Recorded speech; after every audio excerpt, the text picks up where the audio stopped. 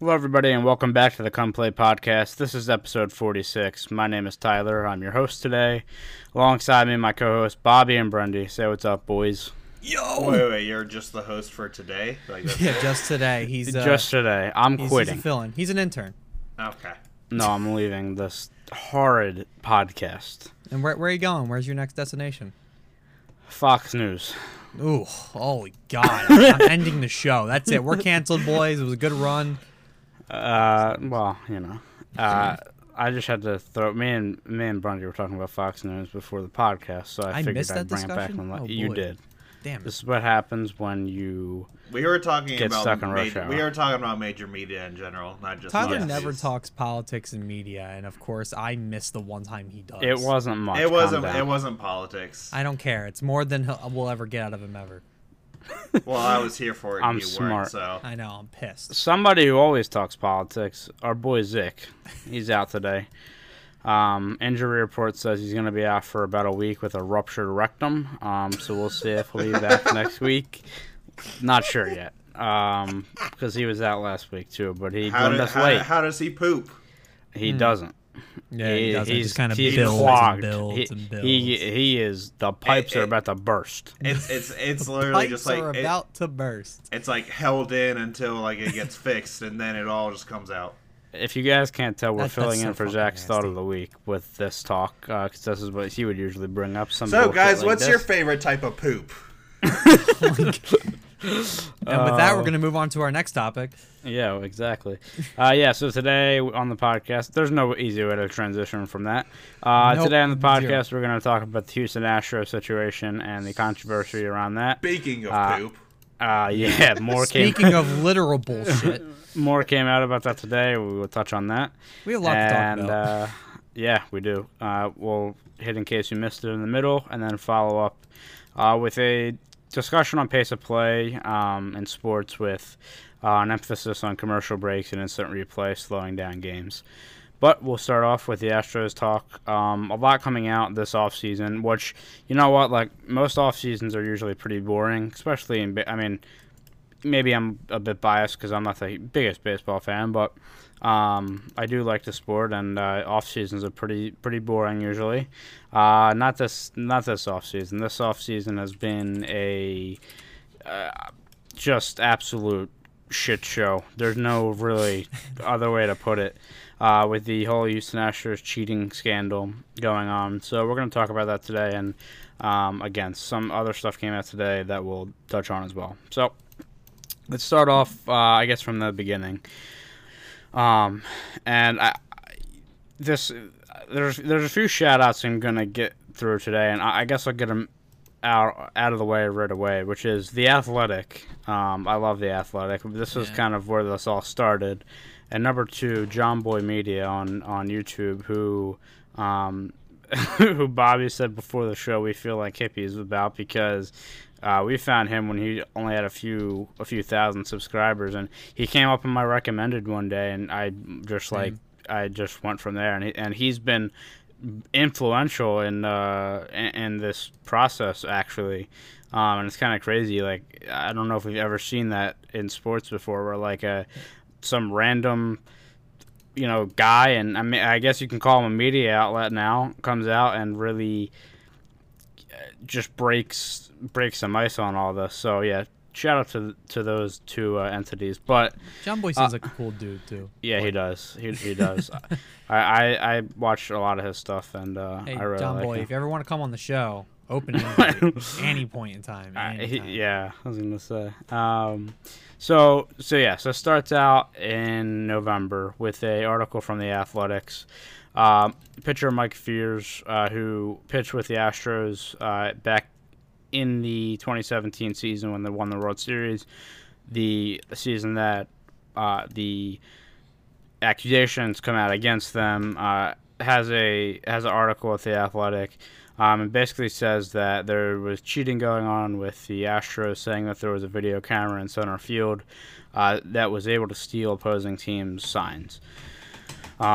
This launched an MLB investigation, which went through a lot of things, and this is kind of where John Boy comes in. I'm pretty sure There is a video of it's like the Astros versus the White Sox. It's some game in the regular season, and you can clearly hear a banging and a whistling throughout some of the Astros at bats. And you can also see the pitcher for the White Sox, like every time he like hears stuff, he like sometimes steps off the mound, and it's just like a very weird thing. So this, again, all started with the Athletic article. This comes out, and the MLB launches an investigation, which leads us, for a 2-month journey, really, and now we get to January, where, we're finally at points of punishment, and coming after the Astros did do this, and now there's other stuff coming out. So yeah, let's kind of take a break here and start off with what is your guys' take on this, on the whole sign stealing thing to begin with? Because sign stealing, it's no secret in the MLB that sign stealing takes place, except there's legal ways and there's illegal ways. And what the Astros did is obviously illegal. You're not allowed to use any electronic devices to steal the signs, and in most cases, if there's a guy on second base in any given baseball game, his job really is to try to steal signs or try to get their coding and try to figure it out and then relay that to the hitter. That's acceptable. This is not. So, no. What is your kind of take on just sign stealing all in general?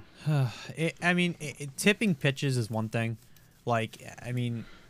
There's nothing wrong with if the third base coach or somebody or even a batter from the dugout notices the signs from a dugout. That's fine. That's no different than figuring out somebody's telling poker, right? It's really no different. I see nothing wrong with that. And if they come to the dugout or if they're able to kind of sign to the batter what's going on, that's all cool. It's when you use stuff that's outside of the ballpark that, as everybody else has said, that kind of is an issue. And with the John Boy video, he's absolutely right when he says, it's so quick from when the batter gives the sign to when the trash can gets hit that it doesn't seem quite possible that it's somebody like a coach or somebody in the dugout watching and relaying that information to the guy hitting the trash can. There has to be a camera posted somewhere aimed right at the catcher, which I think they proved at this point in their investigation. It's so quick. There has to be a whole relay system going on from that camera through a radio or whatever the hell. Or I think it was a monitor, right? So they had a monitor. Yeah, monitor. A monitor set up. It's just so quick, and that's when it's a little over the line. It seems like, at least to me, anyway. You want to know who I think did it? I think it was the camera guy underneath the scoreboard that records all the games for the networks. So we got a Patriot situation then. Yeah, he's paid by every team to steal signs. I want to find their website or their Facebook page. You want to steal signs from the opposing team? Hire me. Call 1-555-555-5555. It is interesting to me because I would like to know, a lot of what's been murky, at least to me, out of this situation is who was actually involved in this. So, by what I've heard, and so I guess the next part of this is what the fallout is and the punishment. So as a result of the scandal and everything going on, a few things happened. AJ Hinch got suspended. He was fired by the Astros, and Jeff Lunau was also suspended for a year, but he also got fired. They also lost $5 million and a first-round pick in 2020 and 2021, as well as second-round picks as well in those years. So that happens, and then it comes out that Alex Cora, the Boston Red Sox manager who was a part of the team, he was involved, so he gets fired. And now today, Carlos Beltran gets fired before he's even had that game with the Mets. That's the weirdest one of all, I think. So the thing that you have to take too is Carlos Beltran was a player for the Astros at this point in time. So it sounds like, from what I've heard, AJ Hinch and Jeff Lunau, they knew about it but didn't stop it. But I've also heard things like AJ Hinch wasn't happy about it at all, but didn't stop it again. And then it sounds like the player, like it's very murky who is actually involved. Obviously, the players. I'm not saying Carlos Beltran because he's a manager now. He was a player at the time, but the players aren't getting any discipline. It's just the managers and stuff like that. But that's what's been really murky to me, and who's actually been involved. You have guys that are on different teams now, and it's just very interesting. Sorry, you said no player, like none of the players have actually been punished yet. Yeah, so besides, like I said, Carlos Beltran, but that's because he became a manager.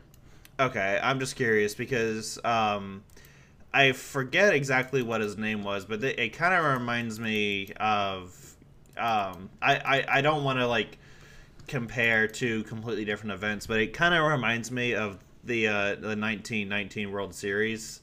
If you know anything about that, that was the infamous Black Sox. The Black Sox. Well, Yeah.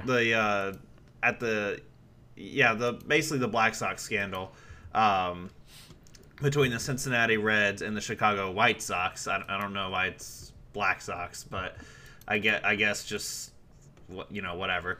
But there was there was a couple of players that were like not involved in the World Series fix, but they knew about it and didn't report it. And like they went on to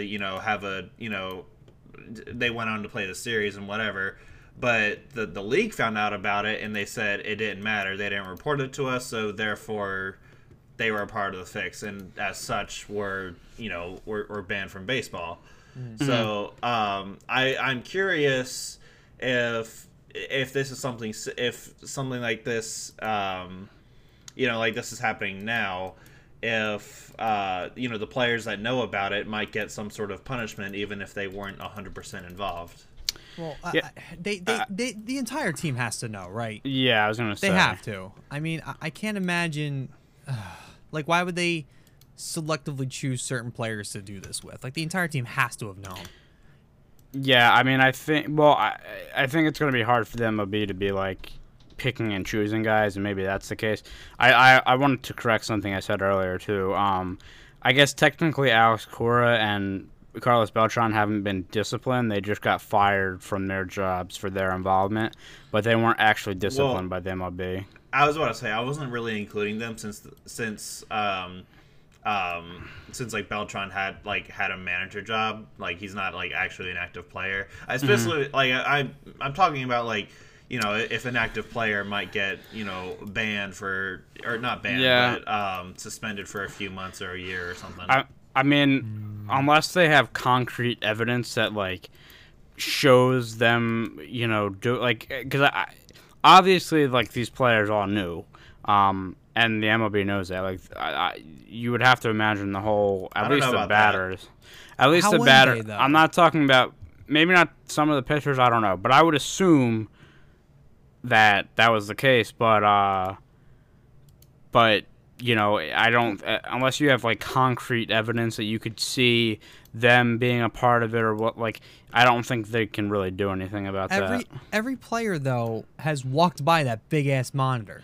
That's what I'm saying. Like every day. That's exactly why I think that not every player knew, though, because if too many people know about it, and, like, let's say, like, someone from the Astros, like, while the whole thing was going on, got traded to a different team, then chances are, they might spill the beans or something. I would disagree on the simple fact that, like, who's going to... Because, really, when you first hear this story, and this isn't the first time the Astros have been accused for something like this. Like, I mean, the story comes from 2010. Or, I'm sorry, 2017, sorry. 2017. That's where most of the incidents are being cited here. So this isn't the first time. And then there's people who claim that they've kind of been doing shit like this for years but could never really prove it, right? So you got to imagine that, like, if an Astros player comes out and says... Oh, hey, did you know we had a camera in center field that linked to a monitor inside the dugout that was trained on the catcher's signals, and then a pitcher or another player would hit a trash can to signal a pitch? They would probably think you were crazy. They had to talk to multiple people to really confirm that that's somewhat of like something they can investigate. But You know it what I but mean? it works though, and I think of the New Orleans Saints bounty gate. It was an anonymous Saints player that reported it to I think it was the commissioner's office, and they looked into that, and it turned out to be true. But there's got to be some intimidation factors here, right? I mean, there has to be. Like you get it's the same thing with the when we talked a couple episodes ago about the Mitch Marner Babcock situation, right? Like he did something he didn't want to do because he was a rookie and he was afraid that he was going to get in trouble with his teammates and the coach if he didn't do one or the other, right? So he had to pick the I guess least consequential option, Pick your which is to poison. do what his coach said. You know what I mean? So I got to think there was a little bit of intimidation at, like, if somebody spills the beans, are either going to be cut or there's going to be like a benching or whatever the hell it could possibly be. This is obviously just an assumption. I don't know if they ever proved this in an investigation, but I got to think there was some type of intimidation factor there, right? Because what other there had to at least be a couple of guys who looked at this and go, this isn't right. But then what are they supposed to do? And it should be noted, like, this is like an ongoing developing story. Like, there might be some major breaking news like tomorrow morning about this that, like, we might completely miss just because of bad timing. Well, I was gonna say, I mean, we're seeing stuff tonight going out. There's stuff circulating about not even the Astros, but other teams and other players. The memes are out. Let me say that right now. I'm on Twitter right now, and it's bad. I mean, we're at the point, and it's too early to say this, but I mean, this could be a really, like, this might be the iceberg tipping here for the MLB, because, like, if all this stuff comes out and all this history comes out about all this and that, like, it's just going to keep spiraling, and it's kind of crazy. I mean, I'm hoping it's not the case, and maybe it's just like, okay, it's just this one team that's doing it, but there's a lot going on right now, and like I said, it's all rumors at this point, and all, like, so you gotta kind of take it with a grain of salt. But some of the stuff coming out now is interesting. But I refuse to believe that they're the only team doing something like this. I'm not saying every team is doing something to this extreme, but I mean, baseball has always been the sport where people are gonna have always tried to bend the rules and try and get as far as they can before they get caught. And I know we're gonna get to the punishment in a little bit here, but I mean, really, after everything that just happened and the punishment that came through, I don't think that's going to scare any other team from still continuing to bend the rules going forward. I mean, baseball is just that sport, you know? I mean, the amount of scandals that this sport has had over the years compared to the other big four sports, like, it's always baseball. I don't think this stops. We're probably going to have some other scandal in the next 10 years. I mean, it just seems like that's the trend these days. Well, that's what I said. I think the snowball effect, hopefully it doesn't happen, but it could happen. But that was my next point I wanted to bring up is, so the discipline that I talked about. So it was the suspension for the GM and the manager, the $5 million fine, and taking away their first and second round picks for the next 2 years. Do you think that this punishment was good enough? I know a lot of people were saying, like, the World Series should be taken away, like, where do you guys do you think it should have went to that extent? Do you think this is too little? Like, what do you think it should have been? Just thoughts on it all together. What exactly? I mean, so let's look at the suspension just as it is real quick. $2 million is fucking chump change, dear. $5 million from it's still chump Yeah. change. Please give me a break. Yeah. $5 million is not even remotely enough for this. And then, so what? They'd suspend the manager and the GM for a year, but they eventually got let go, both of them, I think. Okay. Yeah.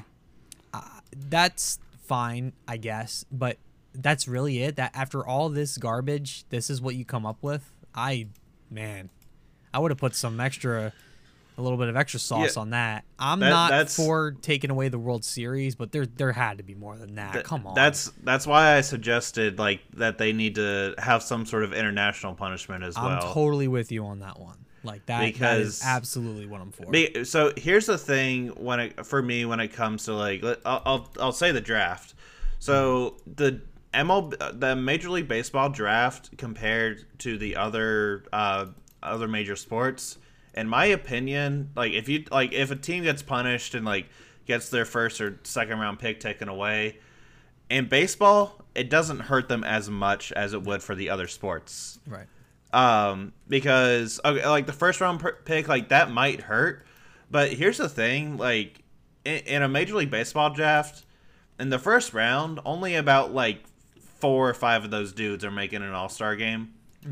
Or even making it to the league. Or I was about to say, like, maybe half of them don't even. Well, I'm not gonna say that. I'll say a majority of them do, but there's always some that don't. But I mean, you could say that for every sport. But and the Major League Baseball draft has 40 rounds, if not more, and there's always that diamond in the rough in baseball. So it's not gonna hurt them that much for them to get draft picks taken away, or at least that few draft picks. So that's why I seriously think they should have had some sort of international penalty, similar to what the Braves got last season with their illegal signings. I want to interrupt our regularly scheduled programming because the Iron Sheik has weighed in on the whole situation. I just want to read this real quick. Jose Altuve and Jabroni Astros know that buzzers and trash cans can't signal them when Camel Clutch coming to make them cry like little baby. I just felt like that needed to be added for some reason, but yes. I think the people kind of saying that the World Series needs to be vacated, like I don't think it needs to go that far. I mean, I will say now that all this has come out, there's definitely going to be an asterisk next to their World Series, and you know. Maybe not going to say maybe that's enough because that's not, but I'm saying like maybe people just don't take it as serious. I don't know, but I think that's a little far. I think that I really don't know what the punishment is, and I don't think this is enough. I don't. I think, as Brandy said, I think there should be some international punishment, but I don't know what that line is, and it's very, like I said, murky because of all the players. You know, none of the players are getting disciplined, and you don't know who is involved in this and that. So I don't know, but like I said, I think this is not enough. Well, let's entertain the notion of the World Series for a few minutes. Let's rationalize this. So let's discuss pros and cons of taking away the World Series. Okay, so I mean, I would think any team would learn their lesson after getting a World Series taken away. I mean, sure. that sucks. And sure, they can't market it, which is great, but for the at least near future, no one's gonna forget who raised the trophy at the end of the season. Like, that's what I'm saying. That's the thing. Now, I'll say I'm forgetting their names. The guys who usually are on the Yes Network who have been doing a lot on this situation. Yeah, I don't know who they are, but I know who you're talking about. I forget their names. I've been watching them a lot during this situation because they've talked to Buck Showalter a bunch of times about this. And yeah, they've talked a lot, so they've been interesting to listen to. So one thing he did say though, which is interesting, is like, okay, let's say 200 years from now, okay. We're going to be dead, but 200 years from now, somebody looks back in the MLB history book and, you know, list of World Series champions. Let's assume Wikipedia is still going to be around and you find a list of World Series champions. There's going to be a vacancy. And then people who might not know, because, I mean, 200 years is a long time. Like, imagine somebody talking about this situation 200 years from now. Like, they're going to do research and they're going to find all this stuff. Is that a good thing or a bad thing that there's this vacancy and then they go and find this scandal again? You know what I mean? Like, is that a good thing for the Astros? Like, because they're going to find out quickly that the Astros won the World Series of 2017, but yes, there is a cheating scandal behind it. Is that a good thing or a bad thing? I don't know. I mean, for at least for our generation, like at this point, you were saying before, like at this point, it's kind of etched into history. Like you've seen them win the World Series. Like, you have merch out that they've won the World Series. Like, you can't deny that they won the World Series. I mean, if you're talking, like, all that years later, I think, like, I don't know. Because I do think taking the World Series away is a lot. But in the same token, I mean, they did break one of the biggest rules, and it gave them a clear advantage. This is one of the biggest scandals of baseball history. Like, let's not shortchange it. This is up there with the Black Sox scandal. It is. I really think it is. So here's an idea I was thinking about. So I was thinking about the NCAA and how, like, they vacate their like, sometimes they will vacate a championship depending on, like, a certain scandal, like, for much, like, lesser things. Yeah. But in my opinion, I think that's a little absurd. No one's gonna forget that, you know, no one's gonna forget, you know, the Notre Dame team in 2012 or, you know, whoever. But an idea that popped up in my head. What about a year or two of a postseason ban? Well, I thought I brought that up before, and you were like, "That wouldn't." I Wait, thought I had said something A about that. postseason ban? Is that what you said? Yeah. Yeah, so like the Astros, even if they won every game next season, would not be eligible for the postseason. So here's the That's thing. weird. I feel like I brought this up because I had said that. Here's the problem with it, Don't try though. to take Brendy's idea, you fuck. No, fuck him. I don't remember you saying that.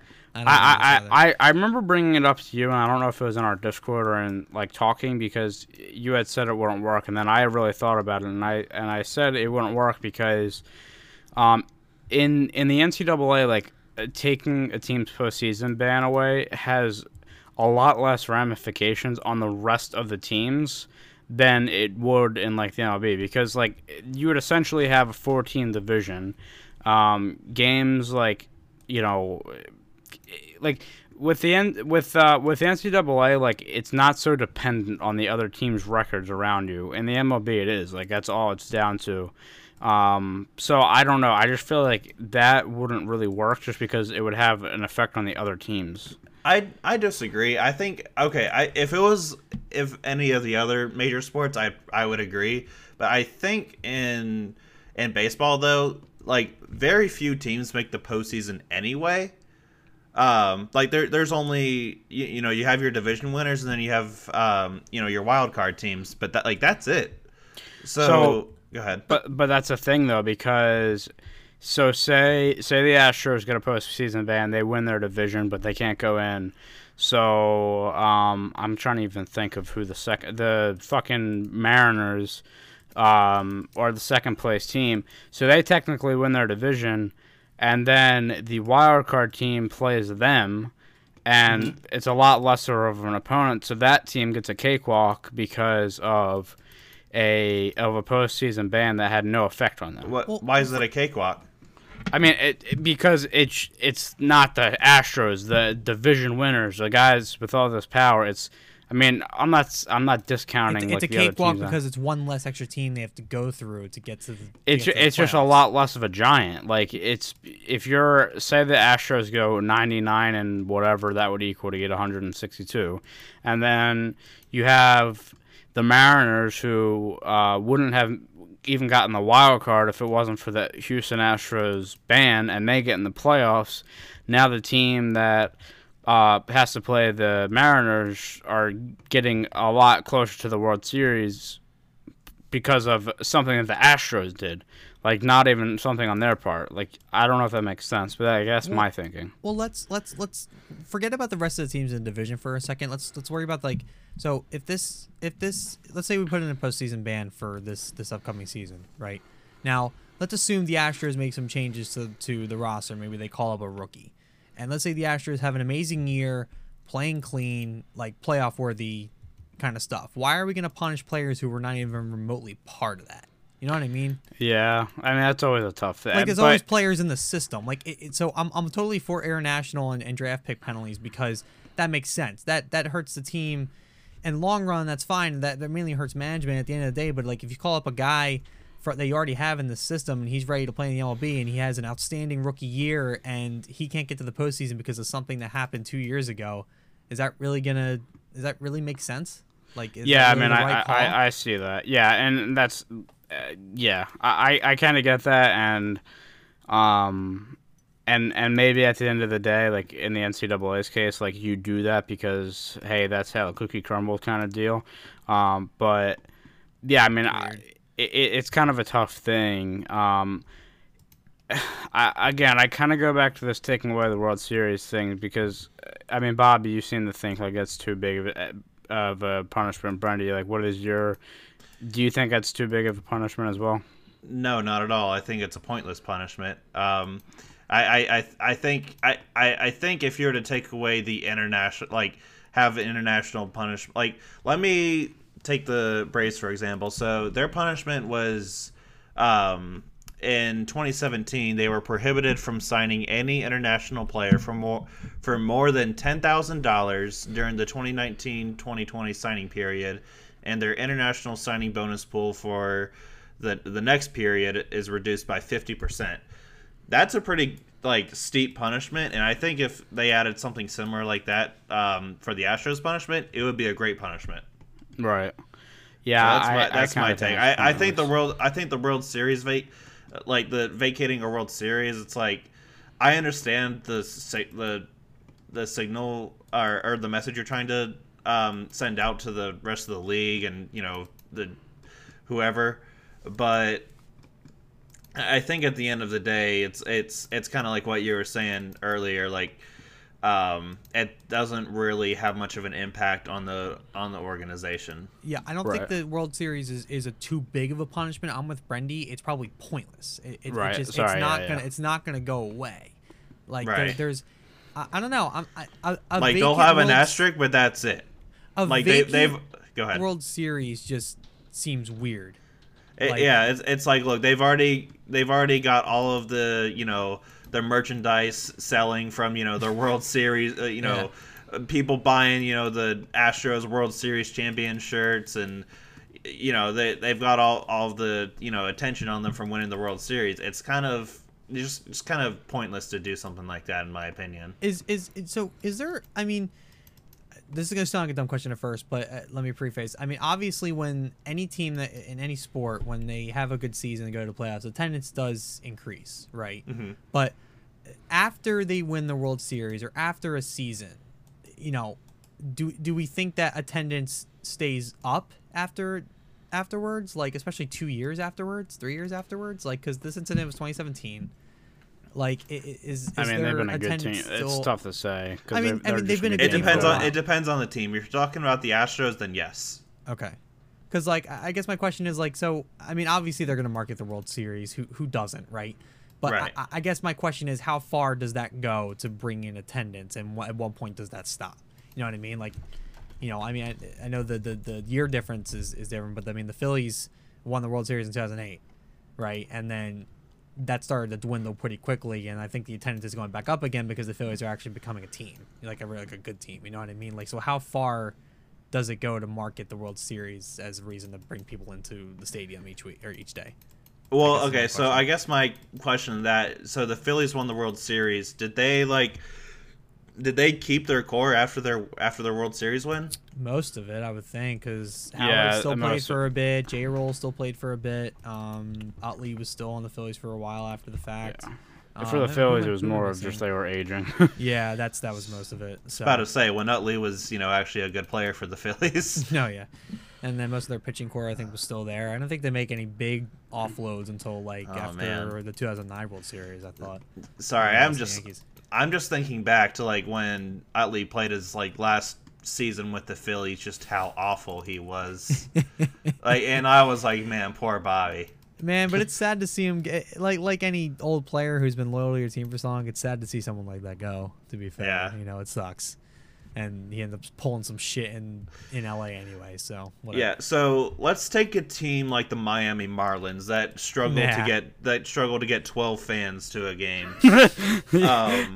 So if they were to all of a sudden have and when I say dream season, I mean dream season, where they win the World Series, like this coming season they win the World Series, would their fan base stay the next season, just given on how terrible given how terrible their management is? I mean, what I mean, it would go off. Besides being a bad team, there's definitely other reasons for Miami not having the attendance. Right, and here's the thing: even when they had, when they had stars like Giancarlo Stanton and Jose Fernandez, rest in peace. They were still kind of struggling to get fans, and a lot of that has to do with I heard a lot of it has to do with location.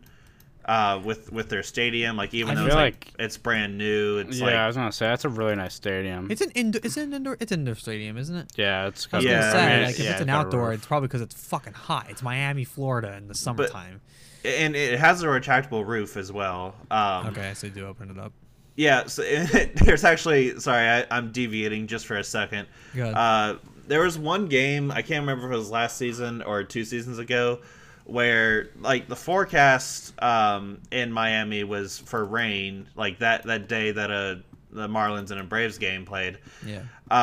But they had the roof open, and they had a fucking rain delay because some idiot was too slow to close the roof. Oh my god! How does nobody in that stadium go, "Hey, it's raining. We should probably shut the roof. Let's go tell the guy whose job it is to shut the roof." Yeah, Well, and here's I think here's it takes the, like 15 minutes. That's why. well, I mean, here's the but thing. are That's you- 15 minutes.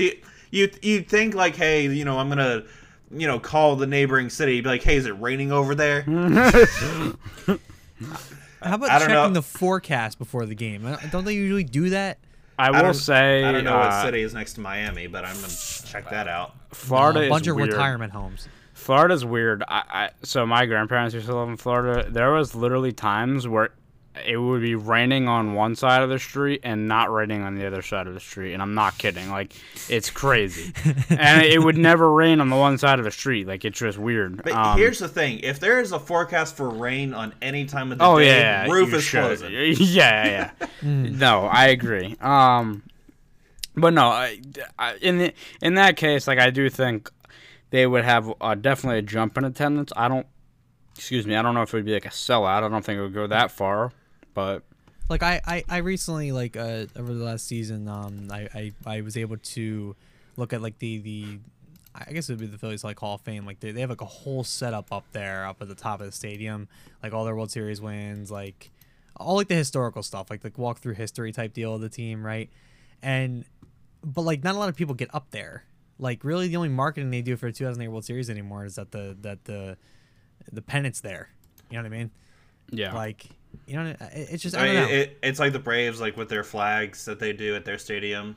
Yeah, it's, I don't know. I guess my point is, yeah, I still think the World Series takeaway is pointless. I think everybody, at least I do, like a sense of completion with things. Where, like, if I go look at the 2017 World Series and there's a vacancy, I'm gonna hypothesize who would actually win it if it wasn't for the Astros cheating scandal. You know what I mean? Like, I do believe the Astros still had the skill to win it clean. It's just, That's the sad thing. yeah. Is I Like, think that really, that's look at the that case team and too. tell me that that's not a World Series team. I mean, so I have some stats here I want to bring up because once the whole allegations came out and stuff started, going off and popping off, a lot of people started to deep dive into stats. So during the 2017 postseason for the Astros, they played 18 games, 9 home games, 9 road games. In the Astros' 9 road games, the team batted a combined 208 with a 284 on base percentage and a 347 slugging percentage. And they scored an average of 3 runs per game. In their 9 home games, they batted 273. Had a 343 on base percentage, a 519 slugging percentage, huge jump there, and they scored approximately 5.7 runs per game. Look, is there a chance that those stats, maybe it's just home field advantage? Of course, but they also, and I couldn't find them, so I apologize, but there was also stats for the regular season as well, that was the same thing. They played so much better at home than on the road, and just some of the individual stats. I mean, Jose Altuve, this is my favorite one, batted 143 at home and 472. I'm sorry, 143 away and 472 at home. So yeah, I can't look at these numbers and go, oh yeah, this would have happened without the trash can. Like, I can't bring myself to say that they, like, look, again, I still say the skill is there, that they're an absolute monster in the postseason without all this garbage, but no, like knowing pitches is a big deal. Knowing the signs is a big deal. Oh yeah. Like I mean, there's a big difference between a 100-mile-per-hour fastball and an 86-mile-per-hour especially when slider you're and sitting expecting it, right? Like I mean, Yeah. you look at some of the footage and something that I didn't even think about until recently. Like watch their hesitation. Like most batters, if they're not expecting what's coming, which most batters do because they usually have no idea, right? Unless the pitcher's tipping. They're ready for their swing and, either pull back or follow through, right? But if you know what pitch is coming and you know that it might be a ball, why are you going to move? You know what I mean? And it was someone was like, well, is there any hesitation?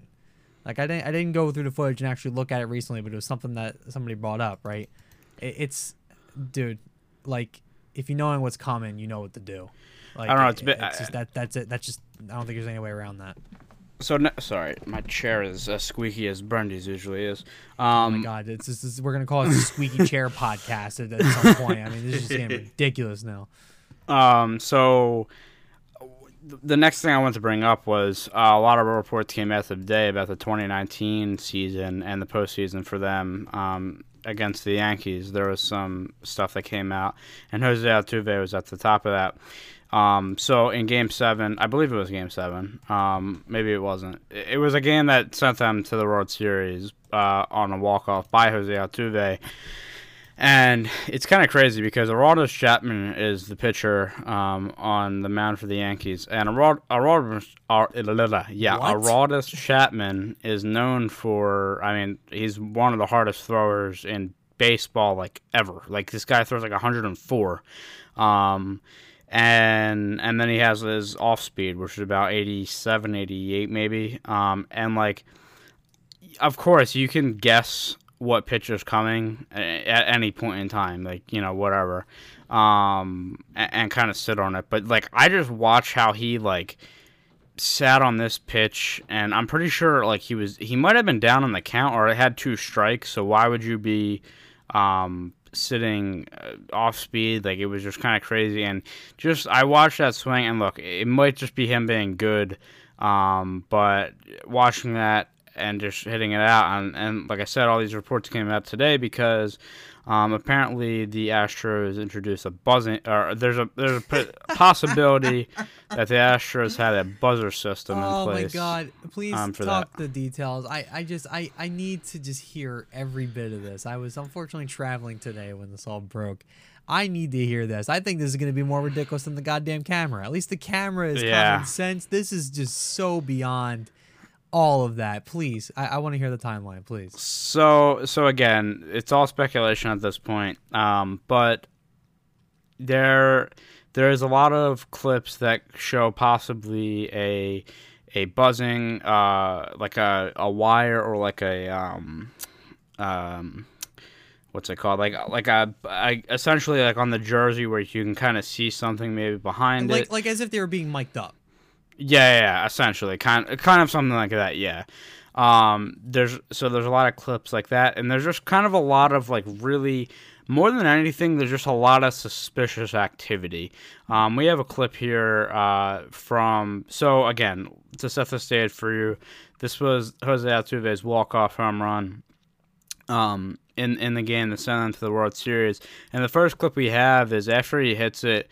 He briefly celebrates with his teammates, which we'll get to in a second, because there was something big with that. Actually, no, I need to get to it now. What am I talking about to set the scene? I'm playing the first clip now. Okay. When it's done buffering, of course, Twitter's got to take its time apparently. So again, after Jose Altuve hits the home run, he runs around third base, and all of his teammates are there, celebrating this and that, and you can clearly see him say in the video, don't pull, don't pull my jersey off, or don't take my jersey, something like that. And he's like holding his jersey for dear life so it doesn't get ripped. And then right afterwards, like, he kind of celebrates for another minute, not even a minute, like 30 seconds. And then there's a camera angle of him panning to him where he runs in the dugout and comes back with a shirt that says like Astros ALCS champions or whatever. our AL champions. Yeah, there we go. So did you have that clip played? Yeah, I'm playing Okay. that now. Sorry, Twitter was being an absolute bitch. Thanks for that. So then the second clip we have, which we have audio for, so we'll let you guys listen yeah, to he's putting the shirt on, and then the end of this clip leads right into the into next part. second Yeah, one. which is We'll an play the interview. audio for this. For those who are watching, I need to hold on. I just need to fix Twitter again. No, I was gonna say I wanted to set it up for it anyway. So yeah, go ahead. Altuve comes out, and Ken Rosenthal has an interview with him. And this part in the interview that we have is Ken Rosenthal asked, "Why did you tell your teammates not to rip his shirt off?" And Altuve had an interesting response, and then it's split screened on the other side with what I described before. Where Altuve is running down the line and saying, "Don't rip my jersey, don't rip my jersey." So, Bobby, do you have that ready? Yep. All right, so you can hear that now.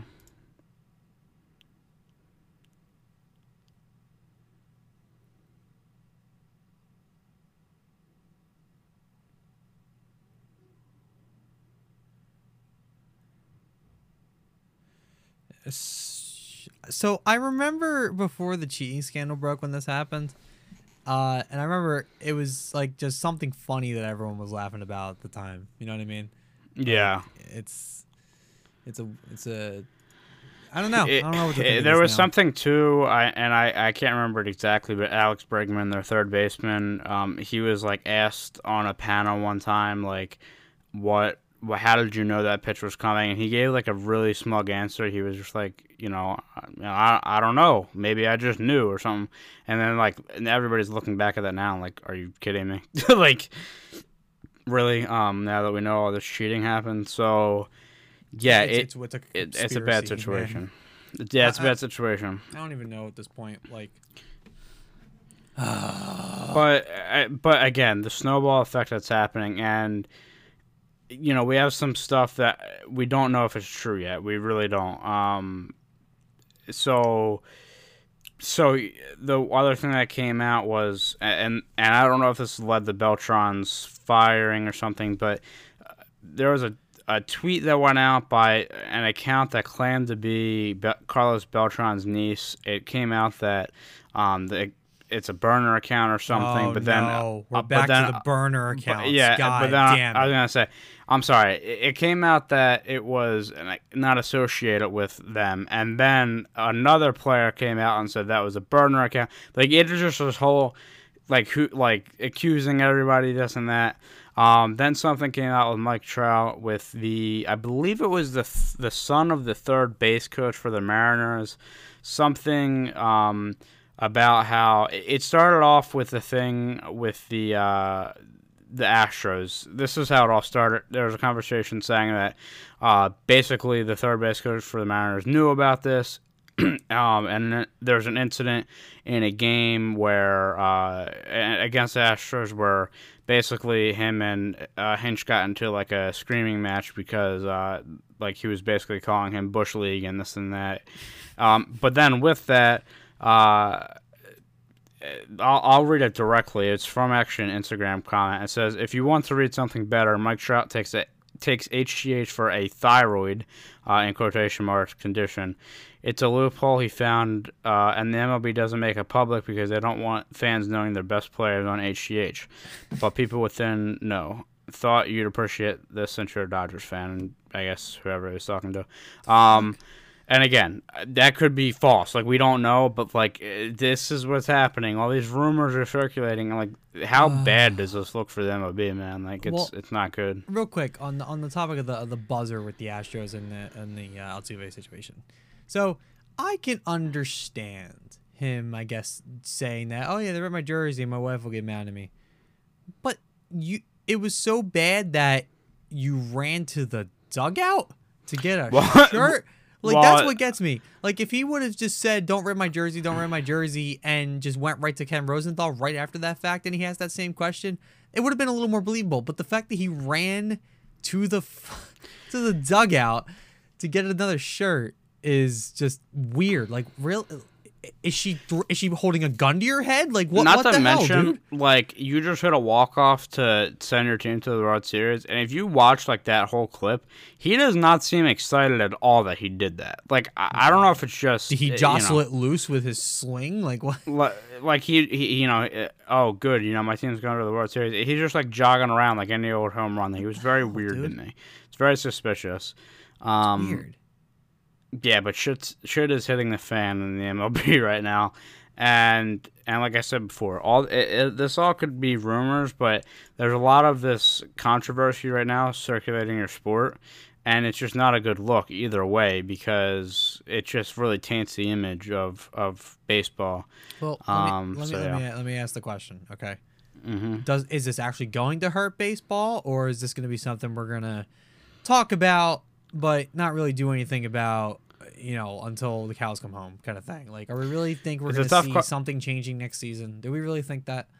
I mean, it's a tough question to answer right now because obviously we have the 2017 season with the Astros where punishments have come out, but it is fresh as of today with the whole thing with the 29 thing, the whole 2019 thing, the whole thing with Carlos Beltran, everything with Mike Trout, like.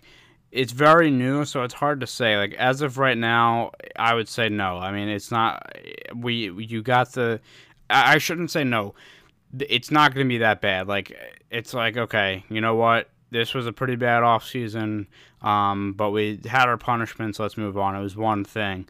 But then you have all this other stuff coming out. Like, it's just, that's when it's going to start getting bad, and that's when it is going to affect the MLB. Because what happens is more stuff comes out, people start to question the integrity of the game. But is it really going to get to the point where people are actually going to stop watching the MLB? Please. No, I don't think so. But you and Brendy are definitely more baseball watchers than me. Like, are you really gonna stop watching because of something like this? Like really? Like, no. Where do you draw? No, I wouldn't stop watching, but I think it just I don't think people would stop watching. Actually, I think people I think it's gonna be half and half. Yeah, because I feel like people might watch more because it's like, look at this shit show going on. I think you may lose your some of your hardcore fans, but then over time, I think it's going to affect the sport negatively, and then you kind of have to question everything. Like, the World Series champion next year, like, it might be like a question, like, just with everything going on.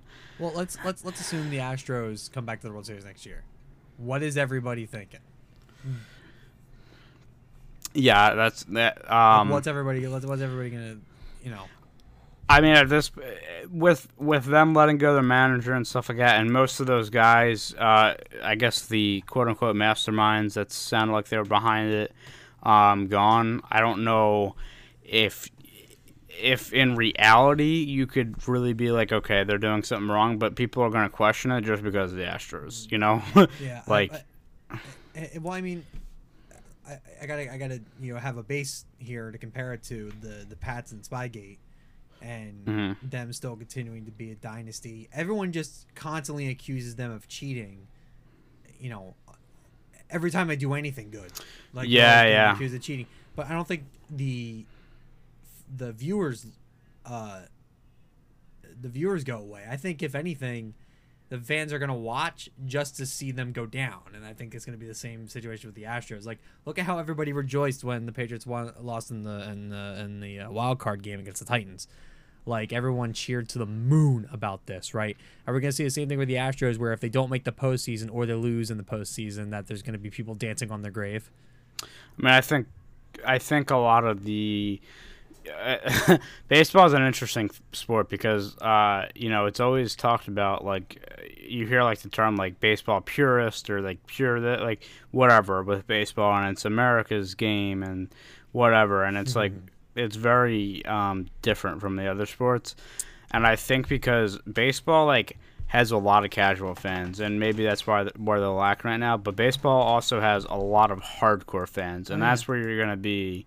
You see those big, I don't know if changes are the right word, but see the biggest effect there, I guess. Man, it really is America's game, corrupt and unorganized. You love to see it. Love to see it. Shots. I'll say this. You know, baseball is definitely America's game because there's really no such thing as a bad day at the ballpark. Really, like if you're a casual fan, it's you go to a awesome. ballpark and it's a nice day out. Like even if you're not totally watching the game, you know, I mean, whenever I go, I'm paying attention to the game and judging my entire team from afar. But you know, you take anybody who just wants to go out. It's a nice time, man. I mean, here it's for Citizens Bank Park, and it's a nice ass ballpark, man. I mean, it's just that you can take anybody there who's even not really a big fan, and they'll still probably have a good time. So Yeah, it's about the experience. I mean, I will say that is the case, except when like it's raining. It's the worst thing it of sucks. all time. It sucks. I was at Camden Yards, and there was a torrential downpour when there was like 8 of us there. So that was not fun. Yeah, it's like like the last baseball game, or one of the last baseball games I went to. Like it was just raining the whole time, and it was miserable. We were just soaked, no cover. Like, Yeah. but no, I think I to answer like your original question with this, it's hard for me to know because it's so early on. Like Brendy said earlier, I mean, something could come out tonight, tomorrow that's huge and it's groundbreaking. Like we just don't know because. Well, go ahead. I was just gonna say, here's the thing. This all like all the news stories that have come out within the past couple weeks or so about all this, like we don't know. Like this could also just be like the last major news story that comes from this. Right. Yeah, like, you're right. Because you were saying earlier, like like this could be like not just a Astro scandal, but a baseball scandal. But we're not gonna we don't know that. Like it could end like right now. Well, You're right. let's say that. Okay, so I'm gonna safely assume that these new stories coming out were not a part of the original MLB investigation. Otherwise, we would have heard about it a lot earlier. Yeah. So does the MLB now have to investigate this? Yeah, and so then, that's a and then that's if they do, and they find again the Astros were guilty, then what the hell do they do? They're got to punish them again. Yeah. And then how far are they willing to go this time? So Like I said, playoffs. I still can't get on that train yet. I can't. I think it's gonna take some extra convincing for me to hop on that train. Okay, let's say the owner of the Houston Astros murders a man. How about that? I think there's gonna be bigger problems than a postseason game. At this point, you know, if they find them guilty for this, we might need to put the owner and have him dead by firing squad. Honestly, I mean, I don't know what else you do at this point. What else is gonna make a point? I don't condone murder. Let me just get that out of the way. Yeah, I was gonna say. Real quick. So the thing that I'm taking from this, and again, you got to take this with a grain of salt, but a lot of what at least I'm hearing is like, yeah, there's a lot of shit that goes on in baseball that the public doesn't know about, but like we know about, kind of thing, and that's what's scary to me because now with all this coming out, that's where I'm talking about the snowball effect, and I think for that reason because again, to me, it sounds like there's a lot that is going on in the background that people aren't that don't really know about, but now it could all come out. Let me ask one more question before we move on here, if I may. What do we think is the next big conspiracy going to come out? It doesn't have to be about the Astros. What's the next big conspiracy in baseball? What are you convinced happens? Oh, in baseball? Okay, that's not what I was thinking. Trying baseball. to think. What do you think about? Can be about any team, any person? Bryce Harper's contract is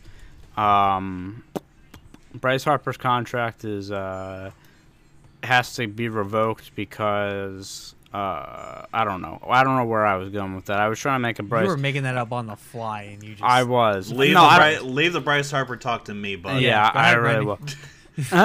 will. No, I've got nothing on Bryce Harper. What I was gonna say was something like, I mean, not really I was thinking of something, but it's not really a scandal. Just something about like maybe MLB has to like, I don't know, fold the Marlins because they can't get fans or something. I was gonna say the Marlins have been tanking for so long just so they can finally get a new stadium and move elsewhere. You know what? That's not a bad one. I like that one. honestly, so there's actually, if I'm being real, there's two things popping in my head, there is some bias to my first one, but something with the I've rant to Brendy all the time about the Pirates owner and how he's such an asshat. So something about like he's literally using the team for money but Like a not Ponzi putting out scheme. money, essentially that. But for real though, there's been some allegations in the past with the Red Sox and the Apple Watches and stuff like that. Like, I just really think anything technology based really going forward, which is funny because again, and this is not new. Like, this has been in place for years. Like, there's a big thing about this where you can't do that, yet teams are still getting caught. But I don't know. Maybe this is what stops that. But I feel like something technology based. Yeah. My ass. Get out of here. But no. So we will keep up on the Astro story or just really the story of the MLB because it could get bigger. We didn't talk about it for a while because we were waiting for all the accusations to settle and for the facts to be put out and waiting on the MLB to kind of finish their thing because it was all speculation. And then, of course, the day we decided to talk about it, all this new shit comes out. Yeah. and we'll mention it, of course. But it is all accusation, everything after the camera stuff. Now we're talking about fucking buzzers on the players' jerseys. Like, now we're just, oh, my God, I don't even know where to go with this. But I just wanted to point that out real quick. No, I did, for sure. For a while it was that, but last week, again, with the punishments, or I think it was earlier this week, we finally decided to talk about it. But that'll wrap up that segment, and let's move on to In Case You Missed It. I was thinking Zach's Thought of the Week, not having that threw me off. But at least we have Brendy's In Case You Missed It, so let's get to that now.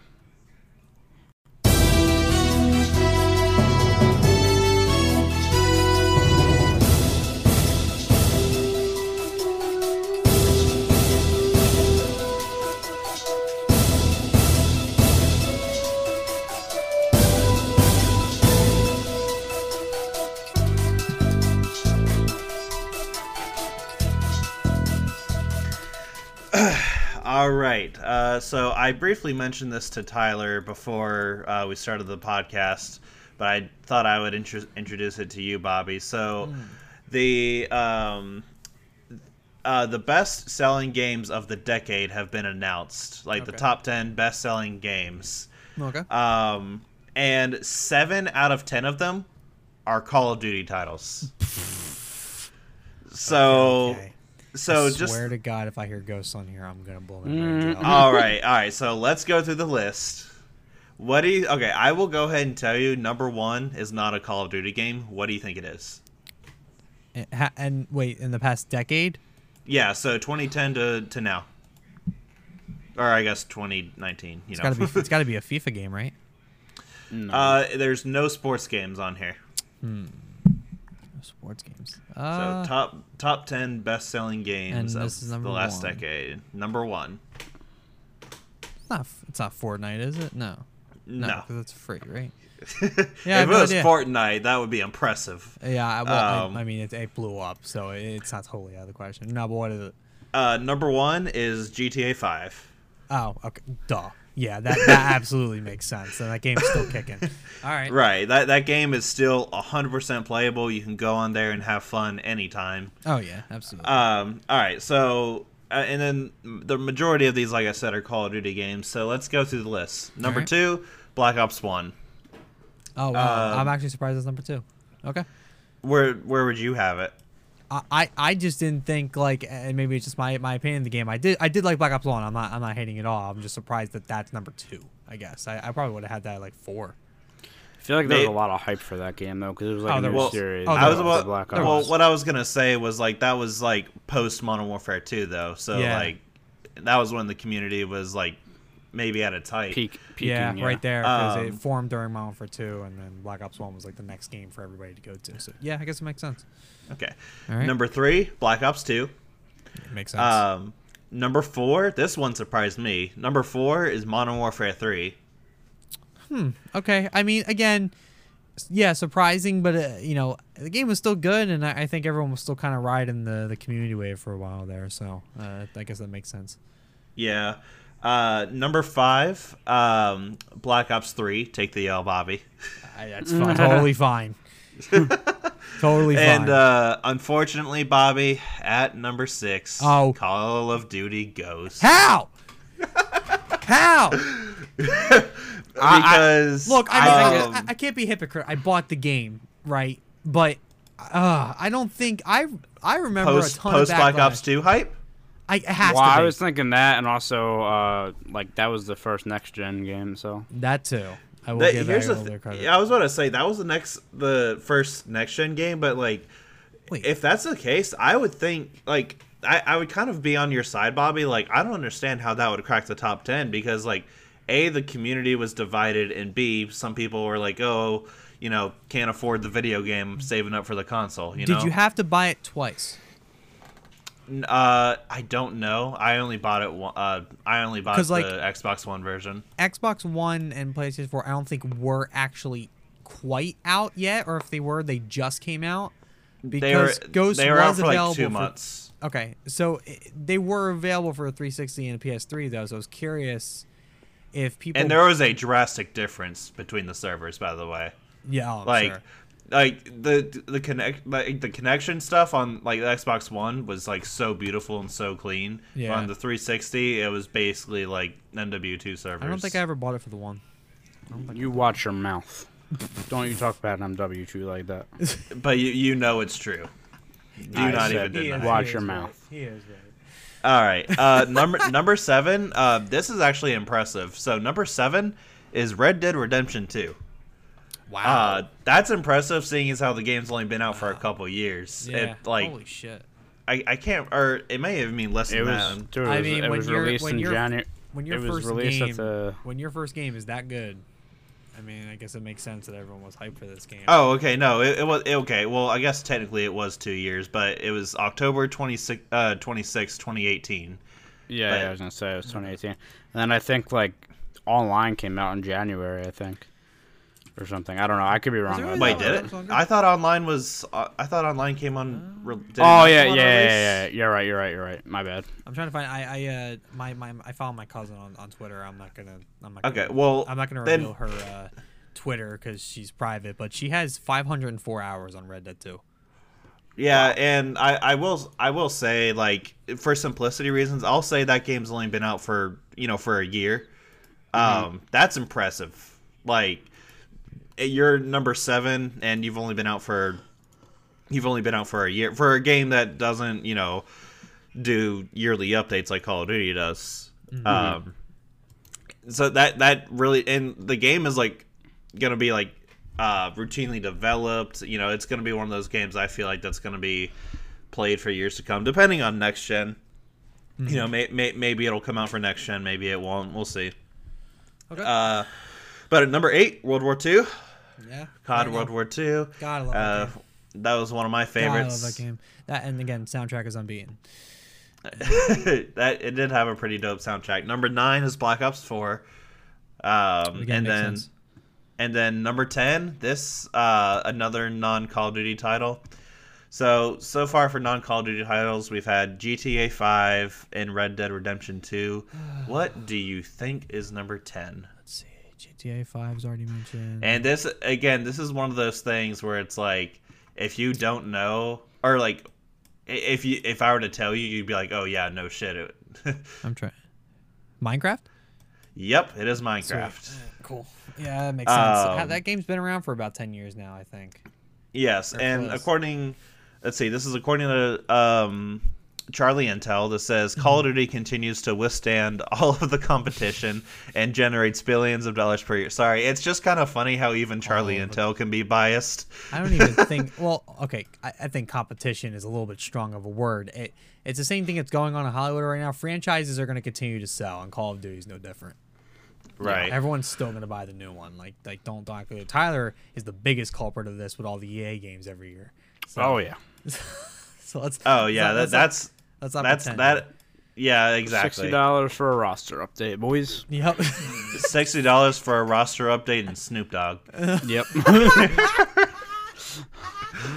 It's my new favorite thing we do when we play Chell, by the way, is whenever we're like, Snoop! Because he Yeah, takes so up the whole fucking screen. That's He why. does, Yeah.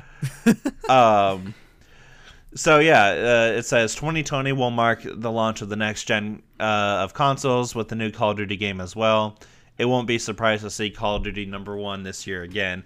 And that, ladies and gentlemen, is exactly why, in my opinion, Call of Duty is probably gonna stay for like 500 years because Yep. like if they are making games that are gonna be consistently bestsellers every single year, then it's like, why stop? It's like, yeah, they get a lot of criticism from like the developers nowadays, especially in Modern Warfare, get a lot of criticism for you know, not the updates that the community doesn't necessarily want. Yeah. But yet here we are, we're still playing Shipment and, you know, all this shit, but and bitching about it the whole time. But it seems to be working, I guess. But here's the thing: Modern Warfare didn't crack the list. I saw a pro player complaining yesterday. He's like, "Why am I playing Vacant in GBs in 2019?" So that's a question I had. Like, do you think that COD, like, I guess all the COD developers feel like they have to be nostalgic to be relevant still? It helps. Well, here's the thing: like, one or two like nostalgic maps on release would not have been a bad idea. No. Like, I love the originality, like with some of the maps. But like, here's the thing: it's like, give us like, I don't know, like a High Rise or a Rust remake or something like that. Because like, imagine a like, High Rise remake. You just made me. man. orgasm. I'm sorry. Yeah. What did he make you do? Yes, I just woke up. Yeah, Okay. like, I don't know. I love Shipment. Don't get me wrong. Like, I love playing it, but like, it's also been like 3 out of the last like 4 or 5 games, hasn't it? It's been in Modern Warfare, World War II, and then in the COD 4. It is a literal fuckfest in Shipment, though. Yeah. If you blink, you will die. Yeah, and this fucking masochist Tyler over here, just he can't stop playing Shipment. Every fucking time we play Modern Warfare, I he's mean, like, let's play Shipment. He enjoys the pain. No, I'm literally just sitting an there XP spawn whore. dying, That's and what I literally want to kill myself IRL. And Tyler's like, this is fun, guys. No, I'm literally an sitting XP there, whore. oh That's yeah, why. totally. I'm spawning in my own pool of blood and dying again. But yes, it's fun.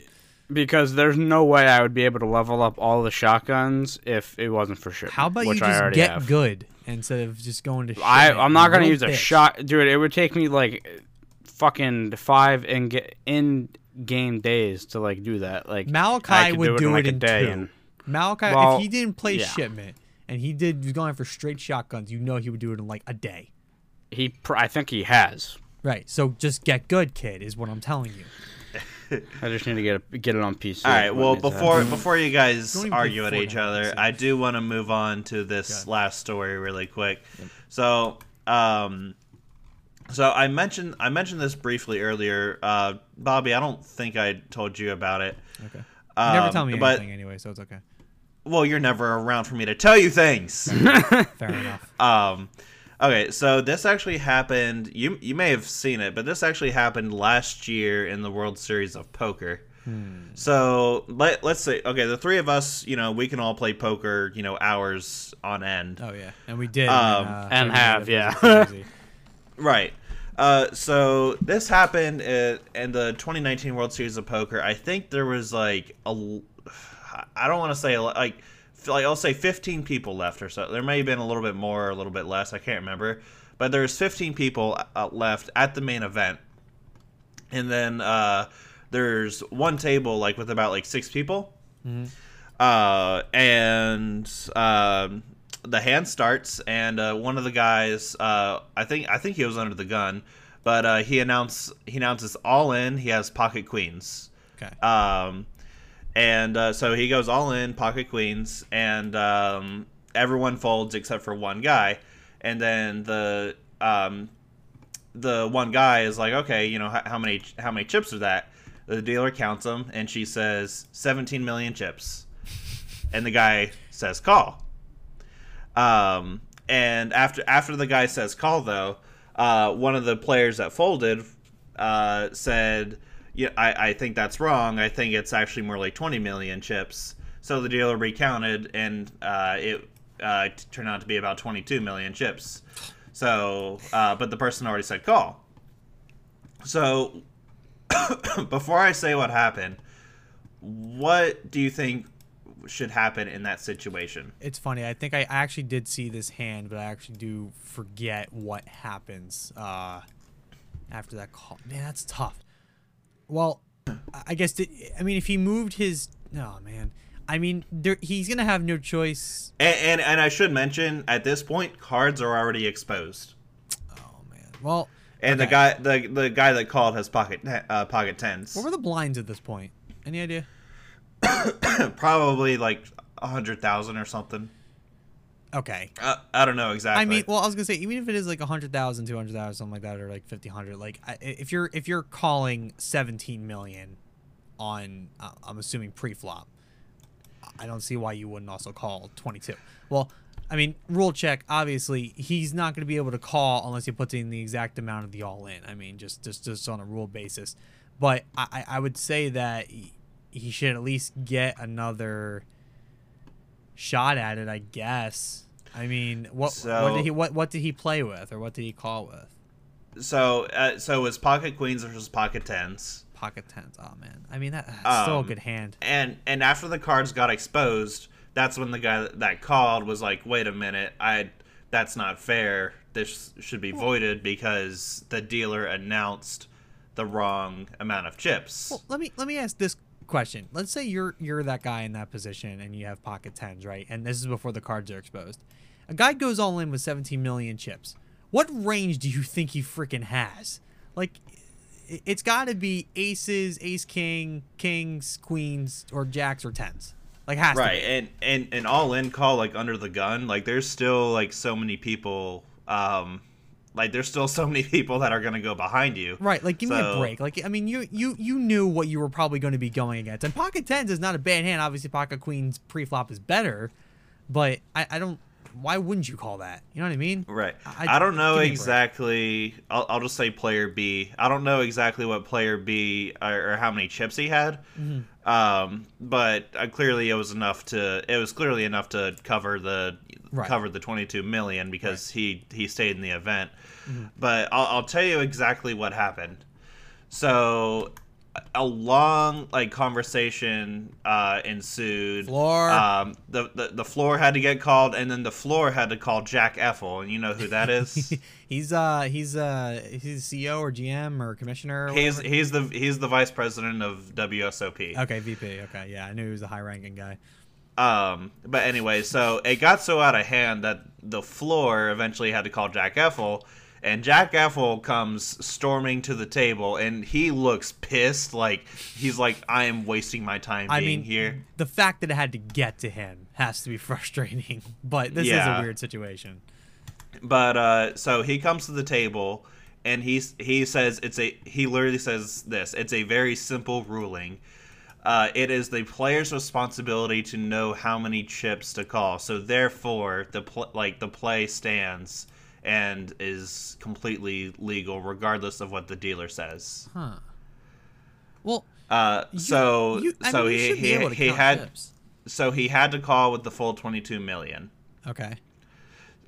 So basically, just a summary of the ruling, it's the player's responsibility to know what to call, not the dealer's. And how did the hand end up at the end of this? I do remember watching this. I just can't remember anything now. I mean, the guy with pocket queens won. Oh, okay. No, he didn't hit. Okay. So, I don't think either of them hit anything. Oh wow, jeez.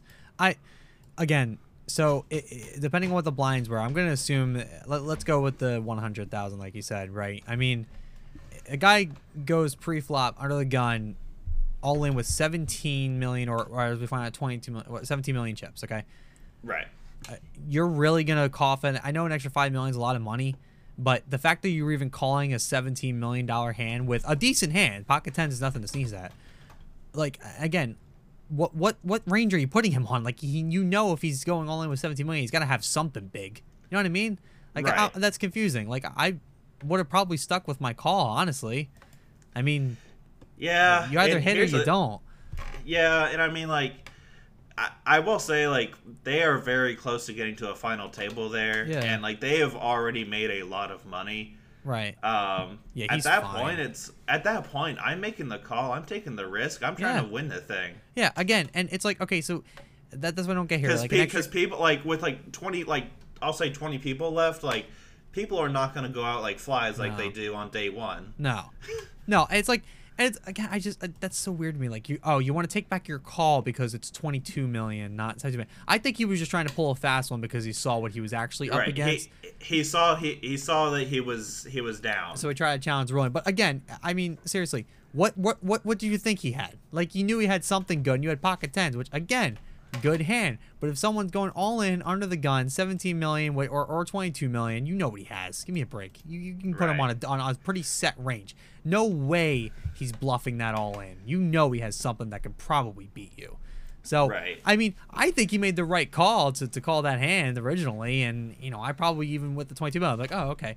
And I guess to comment on the ruling, it is kind of the player's responsibility. I mean, you can ask the other player to count for you. That happens a lot. But I mean, for players who have definitely played live, like all these guys have, like a bunch of times, you should be able to kind of give a rough estimate based on their stack. And there's poker etiquette about keeping chips at like stacks of 10 or 20 so that players can look and see kind of what you have. So yeah, the dealer messed up, and you know, it's nice to have the dealer count for you, but the dealer did mess up. But really, at the end of the day, it is kind of your responsibility to have a rough estimate of what he has. You know what I mean? Right, and that's what I would yeah, say. I did ask Tyler about this, and he, Tyler, you agreed that you agreed with the ruling, right? Yeah, I think that as Bobby said, like he was just kind of making up an excuse because he knew he was probably gonna, or you know, possibly gonna get beat. Yeah. So that's kind of what I said, but yeah, I agree. Like you should kind of know, especially these guys like who are playing as much as they do. Like, not to mention that. So yeah, I agree with the ruling as well. Like the World Series of Poker is a big buy-in tourney. Like this isn't just It's a $10,000 buy-in. right. main Yeah. event. So that immediately like weeds out like any of the you know, smaller guys that just kind of play in the local casino, like the smaller stakes, right? Like these are guys who Right. absolutely put time and effort into poker. They he should know. Most of them probably play poker for a living, Yeah, most of them probably do. And I mean, a lot of and they're probably in multiple events as well. yeah, and I mean, you know, on the poker community, I mean, the moneymaker effect is still there. Like, you know, everybody kind of can play poker now, and most of the players that you see nowadays are players you definitely have never heard of before.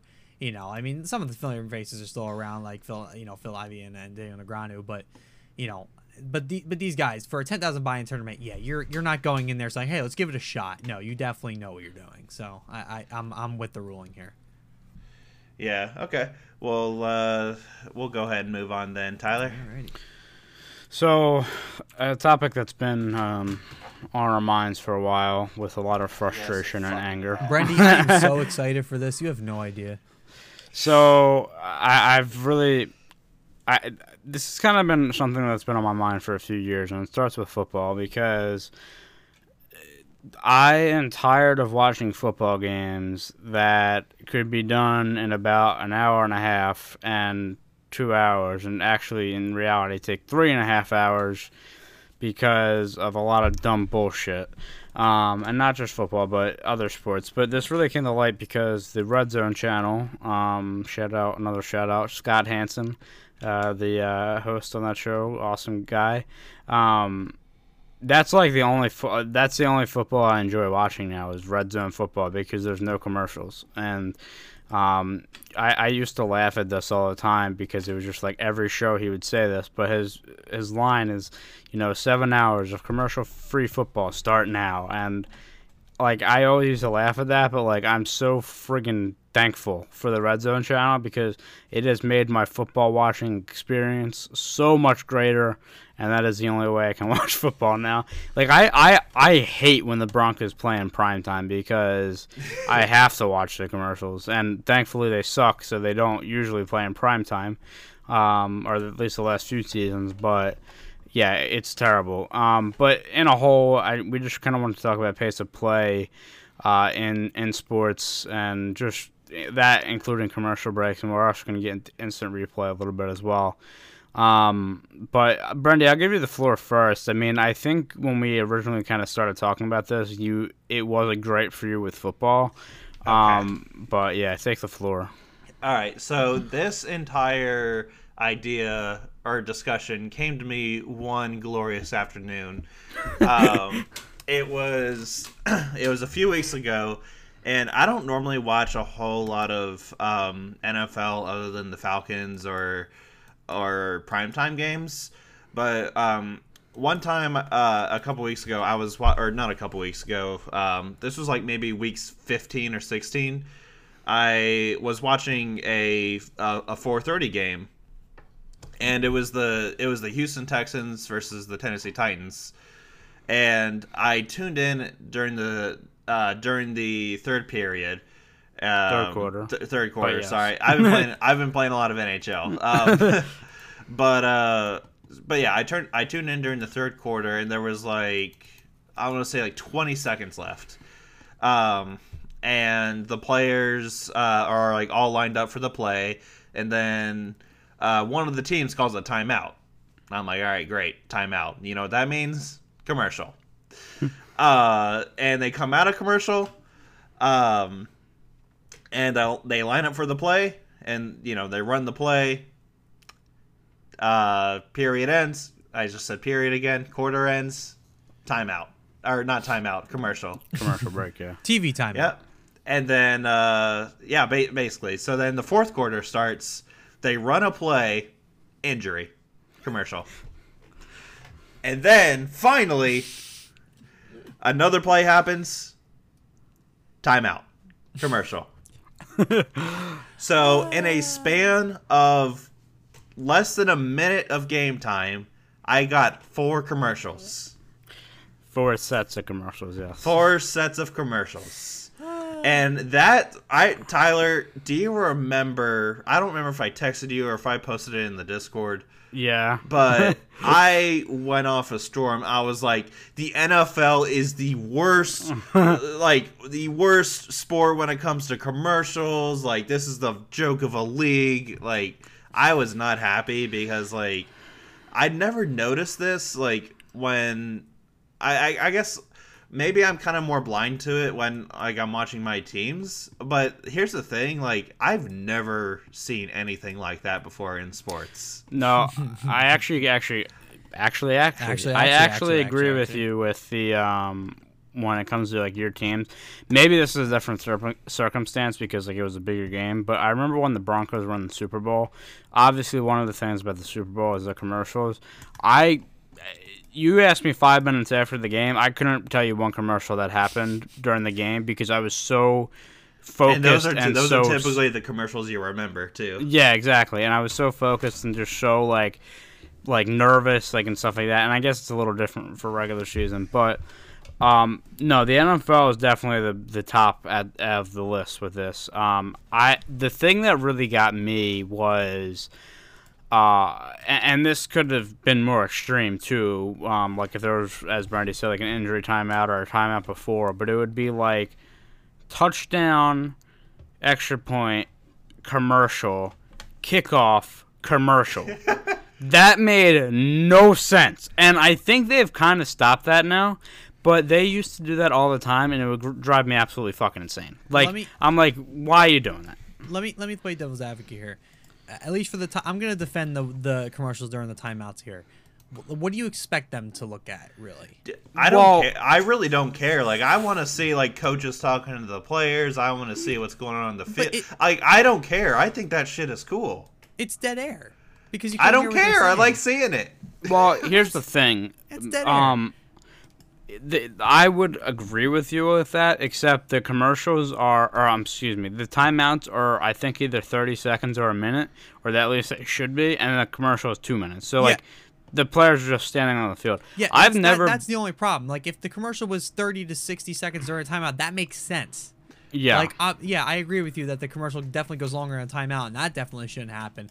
But I'm saying that I don't think we should be hating on. I'm gonna defend the commercials during a timeout. I mean, that makes sense. If there's any time to do it, it's there. But definitely don't extend the timeout for commercials. Give me a break. I'm really just curious how much money that CBS made within that 1 minute of game time with those four ads. They overprice their ad space for NFL games. You know that.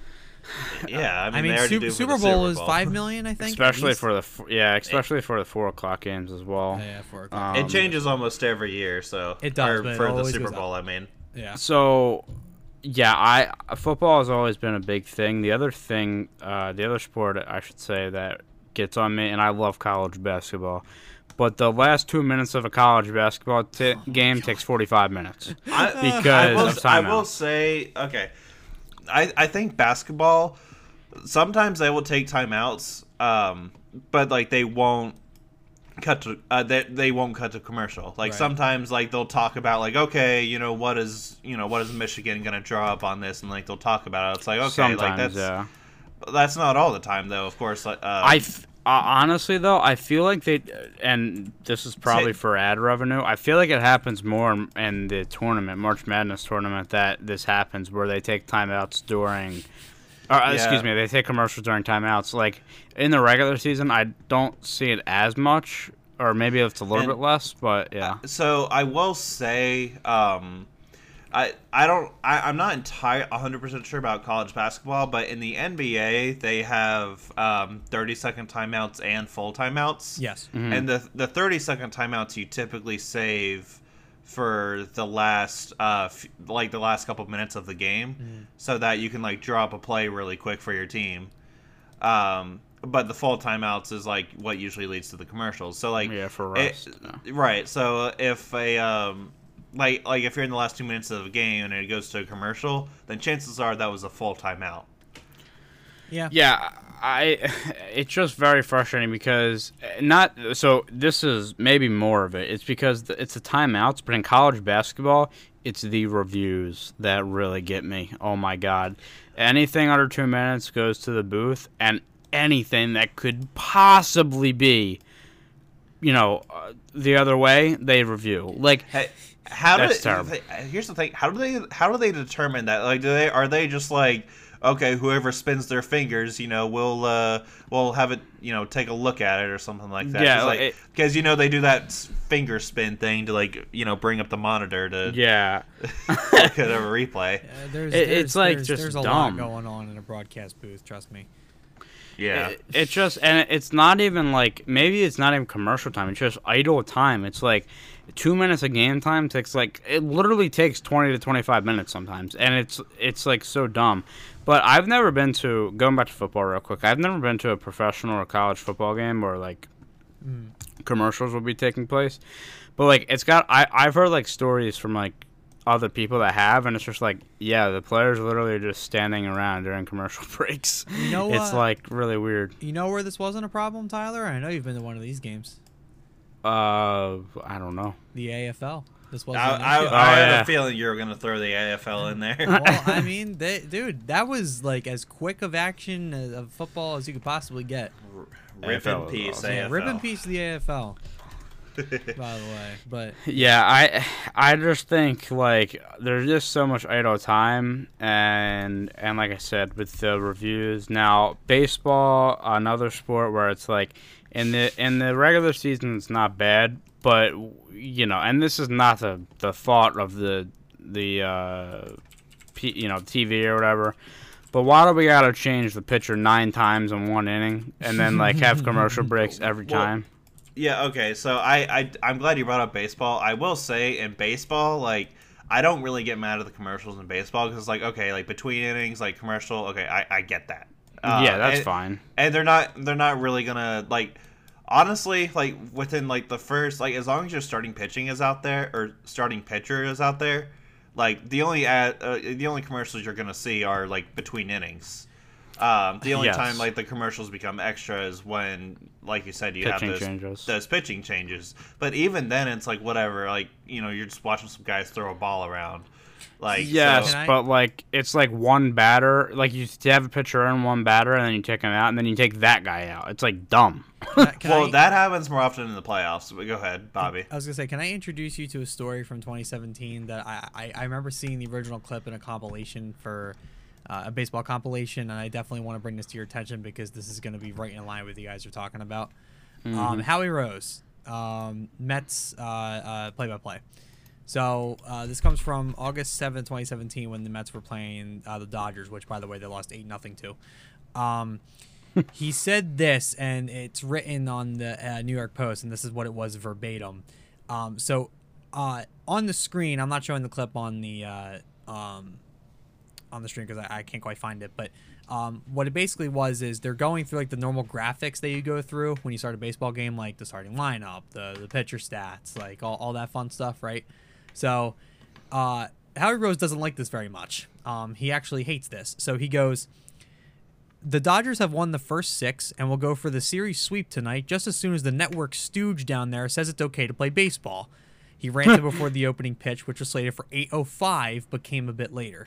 The pitcher, Steven Matz, he's rubbing the ball. He's ready to go. The home plate umpire, Tim Timmons, looking suitably disgusted, just took his mask off and kind of rests it against his left hip as he helplessly stares near the Dodgers dugout where said network stooge is holding all the cards. So suspended animation on the field right now. You've got 9 Mets standing around. You got the Dodgers leadoff hitter, Chris Taylor, standing. It really is ludicrous. But now and only now do we get the okay, so we're going to have a baseball game here tonight. About 7 hours later than we would have. I love that. You gotta go You're listen waiting to around that long. Like, what do you fucking do? Like, pick your nose, scratch your butt? Like, there's literally nothing to do if you're a baseball player waiting around that long. This was so bad to watch. Go find the clip, and again, I can't quite find it right now, but go find the clip. It's in like announcers getting angry montages usually because this one is just legendary. I love that fucking like leg swing thing where you kick the grass. Or whatever. I love the rubbing the ball too because it's like a close up, and he literally is like rubbing the ball. He's like, all right, I'm just gonna keep rubbing this ball until I start threading the damn thing, and we're gonna keep waiting until this guy over here just says okay to go. I mean, I hate the Mets, but this was awesome. If I was like a left fielder, I would have seen like if I could have like run to home plate really quick and tried to round the bases and make it back to my position. No, you know what you do. This is a scene from Benchwarmers where you just start picking at the grass, sitting on the ground, looking at a beetle or something like that. Like you just kind of sit on the ground, like try to find a dandelion, blowing the dandelion. Yeah. I tried to make a quick buck by going to sign an autograph or two from the fielders behind me. You know what I mean? Like from all the fans right there. Especially like if you're at third, first base, just walking over. Hey, you want an autograph real quick or a picture? And just slide in 20.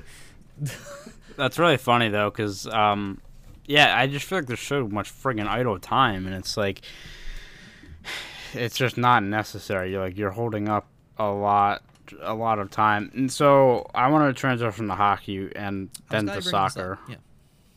Because hockey is good. I think it's a sport that needs commercials because you need commercial breaks. Like it's a very this sport is very intense. Like it's a very athletically fucking. It's all up and down the ice and this and that. So you do need that. Well, so the way the commercials work for the NHL is from the 14-minute mark of a period and to the 10-minute mark, there's a commercial break. From the 10-minute mark to the 6-minute mark, there's a commercial break. And from the 6 to the end of the period, there's a commercial. A commercial can't take place on an icing or on I think it's the start of a penalty. And then, so say there's no stoppage in play between 14 minutes and 10 minutes, that commercial break is lost. Right. So it's a very, they don't mess around. It's very set. It's very, okay, let's, just get this going. It's funny. There was, a clip from a couple years ago where it was the Ducks game. I don't know who they were playing, but, literally a pane of glass fell for no reason, and it had to be replaced. And they eventually... They eventually actually ended up sending the players to the locker room and having an extended intermission, but they did not go to commercial through that whole time, which was a 10-minute ordeal because they were just can't do it. Yeah. They're like, Um, okay, this is how this works. Right. Like, Yeah. This is how we install. You see new him pane of lining up the glass. pane on the left side of the glass now. Now he's got to get the right side. This is like a Oh, Booger he's McFarlane gotta- call. He's gotta fit it smoothly. Just gonna get out of there. Hello, Oh, welcome. tease it. All right. Well, calm down, Hello, kid. welcome to NHL ASMR. I'm Pierre McGuire, and we're gonna spend the next. I don't you know know. who couldn't do ASMR, Doc?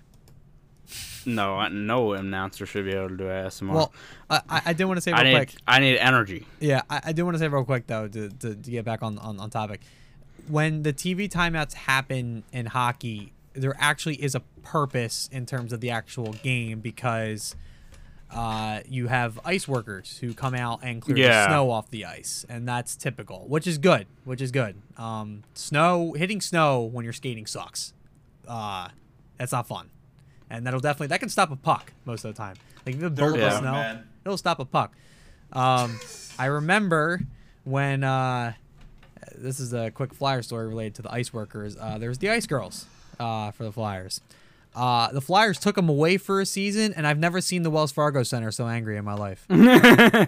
Like they actually bitched and moaned until they brought the Ice Girls back. It was hilarious. I just want to point that out real quick. But there is actually a practical purpose for TV timeouts in hockey, which is nice. Like at least And they're not just skating around. They get some water, and the ice workers come out and clear the snow off the ice. It's nice.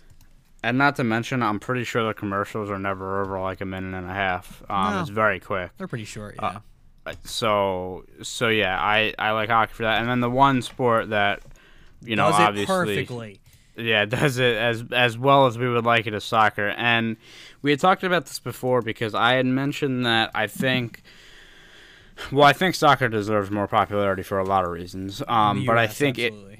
in the U.S., sorry. It'll gain popularity from some viewers because of the non-commercial thing. Because when people start to get fed up with the commercials and stuff like that, it's like, hey, maybe, soccer, there ain't no commercials. There's halftime, and you can get commercials in there. But besides that, it's 45 minutes each half of all action, and it's just awesome. Like, the other thing I love about soccer too, and it's got to be a U.S. thing and this drives me insane, but I watch the Premier League in England, and if a game is supposed to start at 10 a.m. Eastern time, I should say, it starts at literally on the dot, not before, not after 10 o'clock.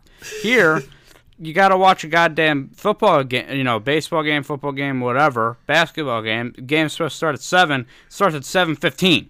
Like, that drives me fucking insane. I will say, like, sometimes, okay, by far the worst sport when it comes to that is basketball. Because they will have their tip-off time at 7 p.m. and then at 7:15, and the guys aren't even on the court yet. But It's so dumb. but I will say some sports, like, they'll kind of, like, get around that, and like typically I'll say, like, oh, like a baseball game starts at just casually to you, I'll say it starts at 6 o'clock, where in reality the scheduled time is like 6:10 p.m. And, Yeah. But it's like it'll actually start on time then. Right.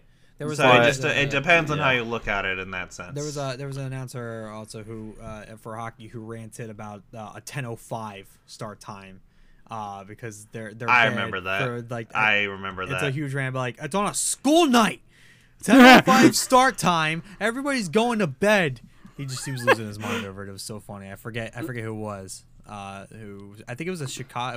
It was a Chicago game. I know Chicago was involved, but I forget who the announcer was. That's funny. Yeah. Nah, I don't know. That it's just the commercial is the big thing. I do want to transition to the instant replay part of it because for me this might be the bigger problem, and this instant replay talk might also open up a bigger Yeah, this is going to conversation. open up a big vault. We just know we were getting into. Yeah, so instant replay might be like also maybe half or more than half to blame for all this because that also takes up time, and then with those we have commercial breaks as well. But that's the thing when I brought up about college basketball as that's when I most see it. It's like, again, 2 minutes left in the game, they do all the reviews, And there's times where in that 2 minute time span, like you might get 4 reviews that last like in total like a good like 10 minutes, and like it just takes up so much time. And then on top of that, you have the timeouts. And I want to bring up this question and kind of broaden this is, for whatever reason that you think, for the integrity of the game or for just the pace of play or whatever, do you think instant replay is like ruining sports, or is it good? Do you still believe it is good for sports? I think it's good for sports, but the thing is, like, it comes with like the there's pros and cons, and then obviously the big con is the maybe you'll have some extra commercials. I will say, even with instant replay, like soccer, like they still do no commercials. Yeah. Like they want, because it also depends. Like you said, college basketball. Sometimes they will take 30 seconds to review something. Sometimes they will take 10 minutes. Right. Yeah, it's there's no in between something. Yeah. So I was actually thinking about making a video about this. Possibly by myself, but the VAR thing in soccer, I really thought was a great idea when it was introduced, and it was like, yeah, this could only be good. And then like this season in the Premier League, it's been an absolute disaster for more reasons, because it's literally depicting a guy is offside by like a fucking hair, and they're like taking 10 minutes to review it, and then it's just like. Do we really need to blow up a picture 10,000 times to figure out if a guy is offside? Do you care more about getting the call right or your airtime? What do you care more? So, to an extent. So, Bobby, here's the thing. I don't know if they do this in the Premier League. Tyler, you can tell me. In Major League Soccer, they do not review anything unless the video official senses an error that is clear and obvious. Yeah, so I love this whole clear and obvious thing, by the way, throughout instant replay. It's the same thing for the Premier League, but essentially offsides, I guess, of any sort is considered an error, and that's why like offsides has been the big thing that's been a problem in the Premier League, because it's either right or it's wrong. So like it's it's got to be one or the other, and that's why it's like they review it so much. But I'm just not. I never like this in any sport. Like the sport is officiated by humans, and the games are fast. Like I don't think it's fair to blow up a picture 10,000 times or slow it down so like you can just see something. Like that is just. Like that's all part of the instant replay error. Like that doesn't happen before. Like it can't. And to Bobby's point, like, do you want to get the call right or not? Like again, it's to an extent. Like yes, if it's a clear thing like that's wrong, like yeah, change it or whatever. But I don't think you should be taking 10 minutes because of something that's so close that you can't tell. And yeah, this whole thing with being clear and obvious, like. But I get that, but there's also discretion there. Will you say the same thing if the call affects an outcome for one of your teams? That's my question to you. So let's say the Broncos are in the Super Bowl again and they're playing whoever the hell, right? It's down to the wire, last few seconds of the quarter, last minute or so. You're up by 3, right? And, your opponent marches up the field. They're in the red zone. They throw a touchdown that they call a touchdown. Review comes down, and they're looking about whether he bobbled the ball on the ground. Think the Jesse James catch in the AFC Championship game with Steelers and Pats. Mm-hmm. And they're looking at this for 10 minutes. And now, the broadcast is going to show you all those angles too, right? Now, if you see on one of the angles that the ball is bobbled, are you really going to tell me that you're going to be happy with the call if they come back and say there's no evidence of this, even if they look for 10 minutes? Well, no. So in my head, in that case, I'd be like, "Oh shit, that's gonna get overturned." Fuck, like that's my reaction. But then I don't know. Like that's my question to you. Like you saw it, they're taking forever to review it because they really want to see, even if it's again, while you're suggesting a really zoomed in angle and you see the ball move a little bit, right? Now the referees couldn't possibly have saw that. But we're talking about the Super Bowl here, and this is the call that's going to decide whether they get a touchdown and beat you or not. Are you really going to sit there and complain about the review? Well, I mean, of course I will. it's the problem becomes it's like all up to discretion, and even though like you've seen plenty of calls where it's like, oh yeah, that's obviously like the fucking Dez catch, right? Everybody's like, yeah, that was a catch, but it wasn't a fucking catch to the refs, Right. or like, or anything else. So like, at some point, it's like. But how can you complain about the review if it's the possibility that the call is right? I mean, again, let me be clear. I understand why one would be annoyed at looking at the smallest bit, but that's why I'm asking, like, what's important to you, like getting the call Yeah. right or whatever. Because look, if the ball, like if the rule, I mean, I say this with an absolute grain of salt. If the rule is clear enough in the NFL rule book about a bobbled ball, right? And even if like official couldn't see it, but one camera angle definitely saw it, are you really going to argue that? Yeah, I don't know. I mean, Because I feel like you can't. I feel like you can't do both. what? Well, yeah, yes, you can. There's How? there's fan bias.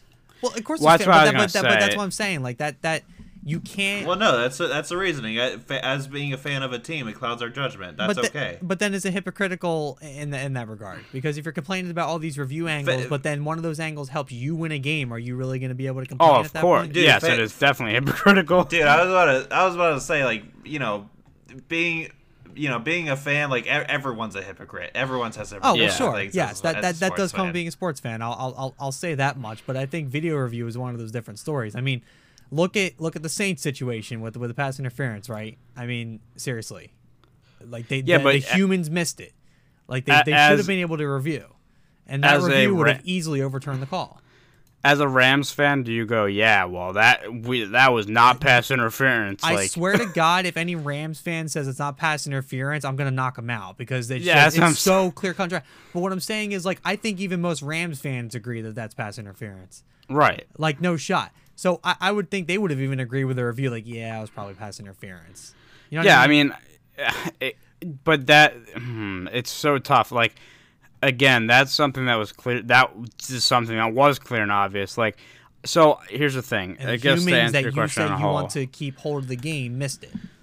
Yeah. So if the situation is presented where is a thing like you said before, do I want them to review it? Yes. I think that a play like that should be reviewed in a game of that magnitude, and it should be reviewed. However, I don't think if you're looking... I still don't think, and even as a fan in that situation, I don't think it should be going to this micro... thing that determines it, because like again, if it's not clear and obvious, like you're not going to catch that on the field, and that's what, like, I feel like there's people rely too much on instant replay. It's like, okay, well, we didn't get it, but let's go to instant replay. So I'm glad you brought that up, Tyler. I have a question for all of you guys. Are we in agreement or disagreement that the NFL has seriously screwed up video review for pass interference? Oh yeah, for sure. It's all fucked up. Well, they can't get it right. well, but like again, you look at the Saints situation. Well, the humans are going to get it right. So, Yeah, but like So here's the problem with what the refs are doing now.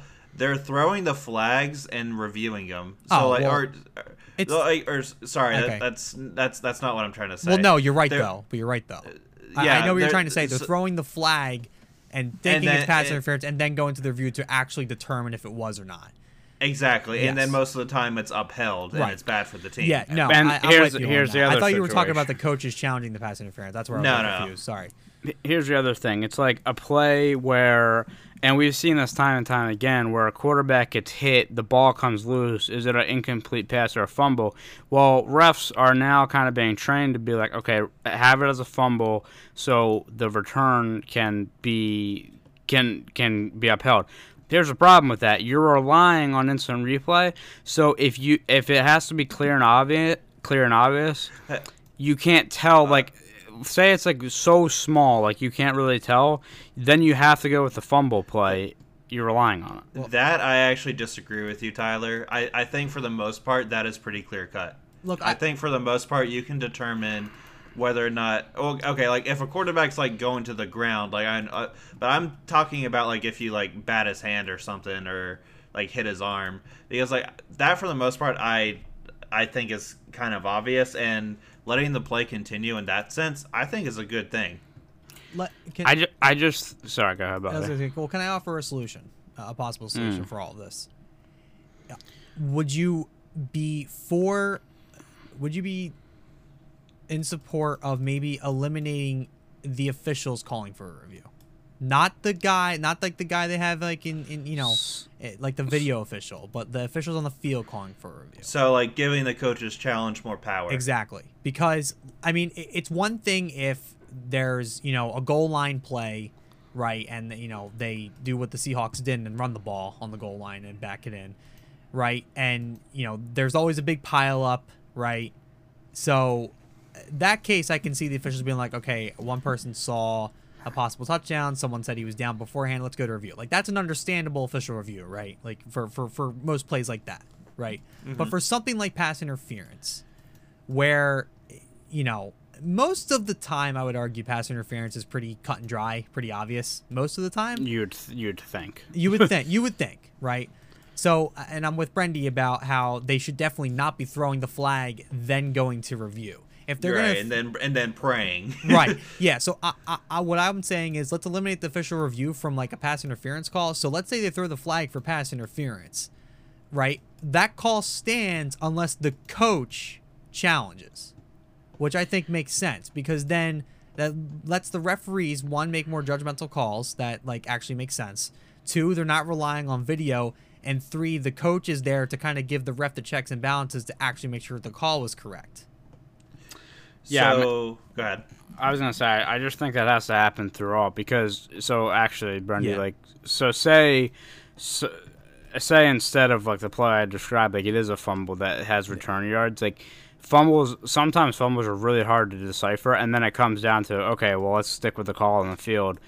But like the refs are making that call thinking that replay could tell them otherwise, or like they're relying on replay, so they're just making a call that they're trained to do, when in reality, like, it's not really fair because I think those are like exceptions, though. I don't think that's the majority of those plays. No, but that could really change the outcome of the game. Like, with that argument, anything can. Yeah. Well, yeah, and then, sure. But then let's also give the officials, at least in the NFL, a little bit of credit here. The NFL rulebook is not helping them. Let's give them a little bit of credit, because when it comes to fumbles and stuff like that, and especially for plays where they're looking about if it's a fumble from the quarterback, if his arm is moving forward, like they're looking for the slightest movement, right? And they have to be. I think the NFL rules for those situations are always way too broad for the referee to actually make a call unless they look at it again. You know what I mean? Yeah. Like we how many times we complained about the NFL rules for a long time. For various we complain different about things. the NFL. Right. So that's why I'm saying like let's eliminate the idea of the officials on the field calling for a review. Like I kind of like I'm not a soccer viewer at all. So I like the idea of a video official calling the refs if there is a was it clear and obvious, or is that what the term? Yeah. Yes, clear and obvious is the standard. Clear and obvious. So I like the idea of a video official calling for a clear and obvious review if something happens that the officials missed on the field, but the officials on the field are not able to call for the review themselves, right? And then let's say that happens, or like I said, from what my suggestion is, the coach challenges, which gives them a ton of power with it, which I think is a great thing. If the coach is able to challenge and for plays like this a lot more frequently, or actually be able to kind of swing the tide, then at that point I don't think there's anything wrong with looking at all the camera angles that you have. At least I don't think so. So quick question I have. I know we're running low on time, so I'll try to be quick. But I want to let's talk about targeting in college football. Oh, please. Well, this is stupid. This ties in with instant replay, though. So I can't remember if it started last season or this season, but now college football referees are trained to, if they see if they see something that might be targeting, to throw the flag. But now the standard is it's not targeting unless it is clearly targeting. Okay. So like if they go to review for targeting and it's like kind of borderline, it doesn't matter. Like they're reversing it. I'm gonna real quick. So what would you think about that? Well, I'm gonna real quick say targeting is a tougher one to debate about, and I'm gonna be completely honest. I don't know where I'd fall in that situation because that whole rule is supposed to protect the players because of all the CTE and concussion worries that have been going around for football lately. So I can kind of understand why they're doing that, but at the same time, it is kind of ludicrous when there are a lot of clear, clean football hits that still get the flag thrown. Like, I forget. There was one specifically that was really bad like a season or two ago. It was one of a lower, like an unranked team. It was the cleanest yet biggest football hit you'll ever see, and they threw the flag for targeting. Now, the good thing they didn't kick him out of the game for it, but it was still bad. So I'm on both sides of the fence when it comes to targeting, unfortunately. Think and I will say, sorry to interrupt. No, I just wanted to say really quick. I wasn't really trying to say that from like, you know, target, like from a how you might view about the targeting penalty. I meant specifically about like they will reverse it unless it is clear and obvious, which is good. Obviously. I know.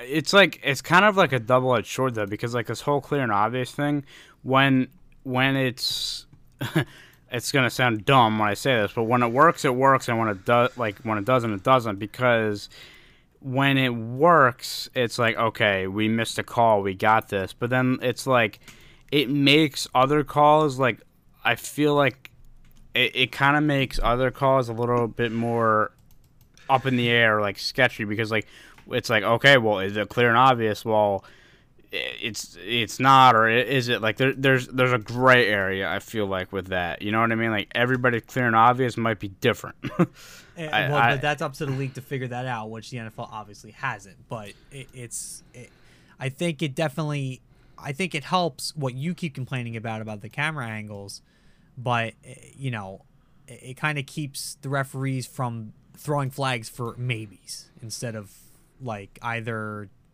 like, yes, this was clear to us, or we just completely missed it. You know what I mean? I just feel like this isn't going to change unless, you know, fucking robot refs are introduced. But there's just so many gray areas. MLB starting. I was going to say, Double A, Triple A? Minors, yeah. I don't know what level, but minors of baseball. But there's just maybe what it all comes down to is, you're right, kind of with the rule books. Like maybe there is just too much gray area. I know, kind of tying this back in with the original conversation, is that, you know, instant replay, like, of course, is going to take up time, and then just all this added with the commercials is just very. Sometimes, like I said, watching football is the one sport where it's very frustrating. It's just so. Like I said, I'm very fortunate for Red Zone, and for me, like, that's honestly the only way to watch football at this point for me, because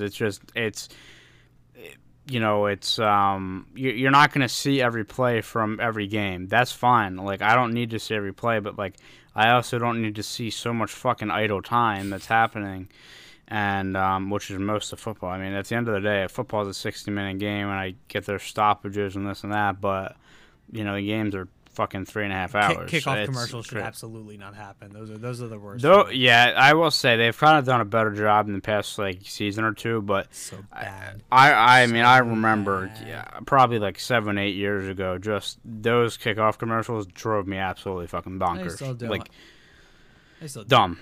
It's dumb. It's dumb. I mean, yeah, the NFL is the worst of it. You know, there's so much money involved in football.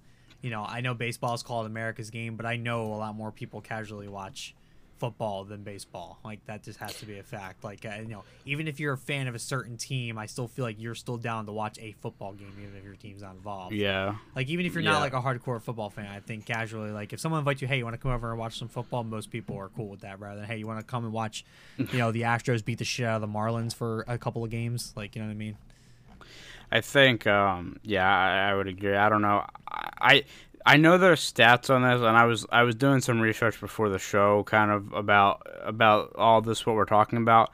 And I didn't pull anything because I feel like it was kind of a lot of unofficial stuff, and TV numbers are hard to get and stuff like yeah, that. it is. But I will say, kind of from what I've seen, the NFL there's basically a lot of graphs in terms of like actual play time and the length of the and just all time being idle. And I think like the one list I seen, like number 1 was soccer, number 2 was NHL in terms of like obviously good, and then like last was NFL, no surprise there, and MLB was I think right above that. But yeah, it's just it's tough to watch sometimes as a sports fan, and yeah, and it's not going to get eliminated anytime soon, but it was just kind of a rant we wanted to go on for this show, that it is very frustrating, and if there's anything that could possibly be done to eliminate that or eliminate all the idle time, I would love it, but it's not very realistic. Can I get a fuck the shield in the chat, boys? Fuck the shield. But no, I think that'll wrap up that conversation, and we're gonna kind of be light on the back end here because no Zach's track of the week, and we are ending. Shit! Jesus Christ! What did you do? Holy shit! I knocked over my my water bottle, and I have a mini chessboard here that has the pieces on it, and it just so happened to just hit like everything on the chessboard. So just completely ruined everything. Sorry. Wow, good job. You're stealing my job. I literally thought that was Brundy. Like, I'm not even kidding. When it first happened, I was like, what is he doing now? My bad. That sucks though, because I don't get to pick up the pieces off the ground now. That sucks. Shit. I just kicked one. Cool. It went all the way over here.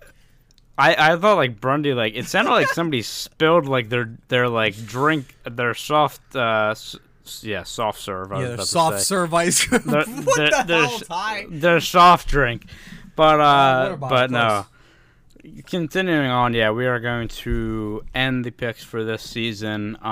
We'll bring them back at some point, but we do want to make some changes and kind of really figure out a direction we want to go with it. After our podcast last week, it kind of came to me after the podcast last week. I was in the middle of watching the football games, the Sunday football games. Like, oh, I was supposed to do the picks on Twitter, and a lot of it was based off the NFL season, and we're winding down there. So if anybody is interested, the stats. Let's hear how bad I lost. So the stats at the end of the season. Again, a lot of skipped weeks, so this is kind of all over the place. But Brendy had 32 points. You went 32 and 22. I had 29. I went 28 and 26. And Bobby, actually, you cleaned it. You were really bad, and then the last few weeks, you really cleaned it up. You finished 24 and 30, 24 points. Let's go. But I want to kind of go back. Let's see. The last week we did, you went 3 and 1. You kind of cleaned up some stuff there. The week before you went 3 and 2. So like you had a couple positive weeks in a row. This one was not positive, however. You went 1, 2, 3. You went wow, we had a lot of picks this week. You went 2 and 5 one week. Nice. But yeah, so we're gonna end that this year, and like I said, at some point we'll bring it back. I was kind of thinking in my head, like, well, maybe I should keep it around for, like, March Madness to come. But then I was like, we're going to do brackets anyway, so. We'll share our brackets. We'll do a podcast on that. Yeah, but yeah, we're going to end that for now. And when Zach's on the podcast, we'll have Zach's track of the week. But a little bit later on the back end. For the foreseeable future. But with that, we will end the show. Thank you for watching and listening. If you want to contact us, we're on Facebook, Twitter, and basically everything, YouTube, at Come Play Network. We are doing separate videos now from the podcast. We have one that just got put out today.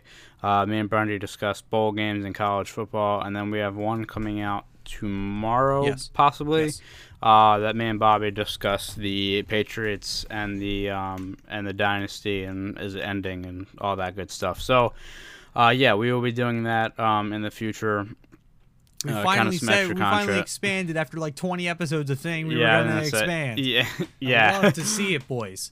And I mentioned this last episode, but we were at episode 46. We will have some special stuff coming up for 50 and whatnot, which we'll let you guys know about. But that is all.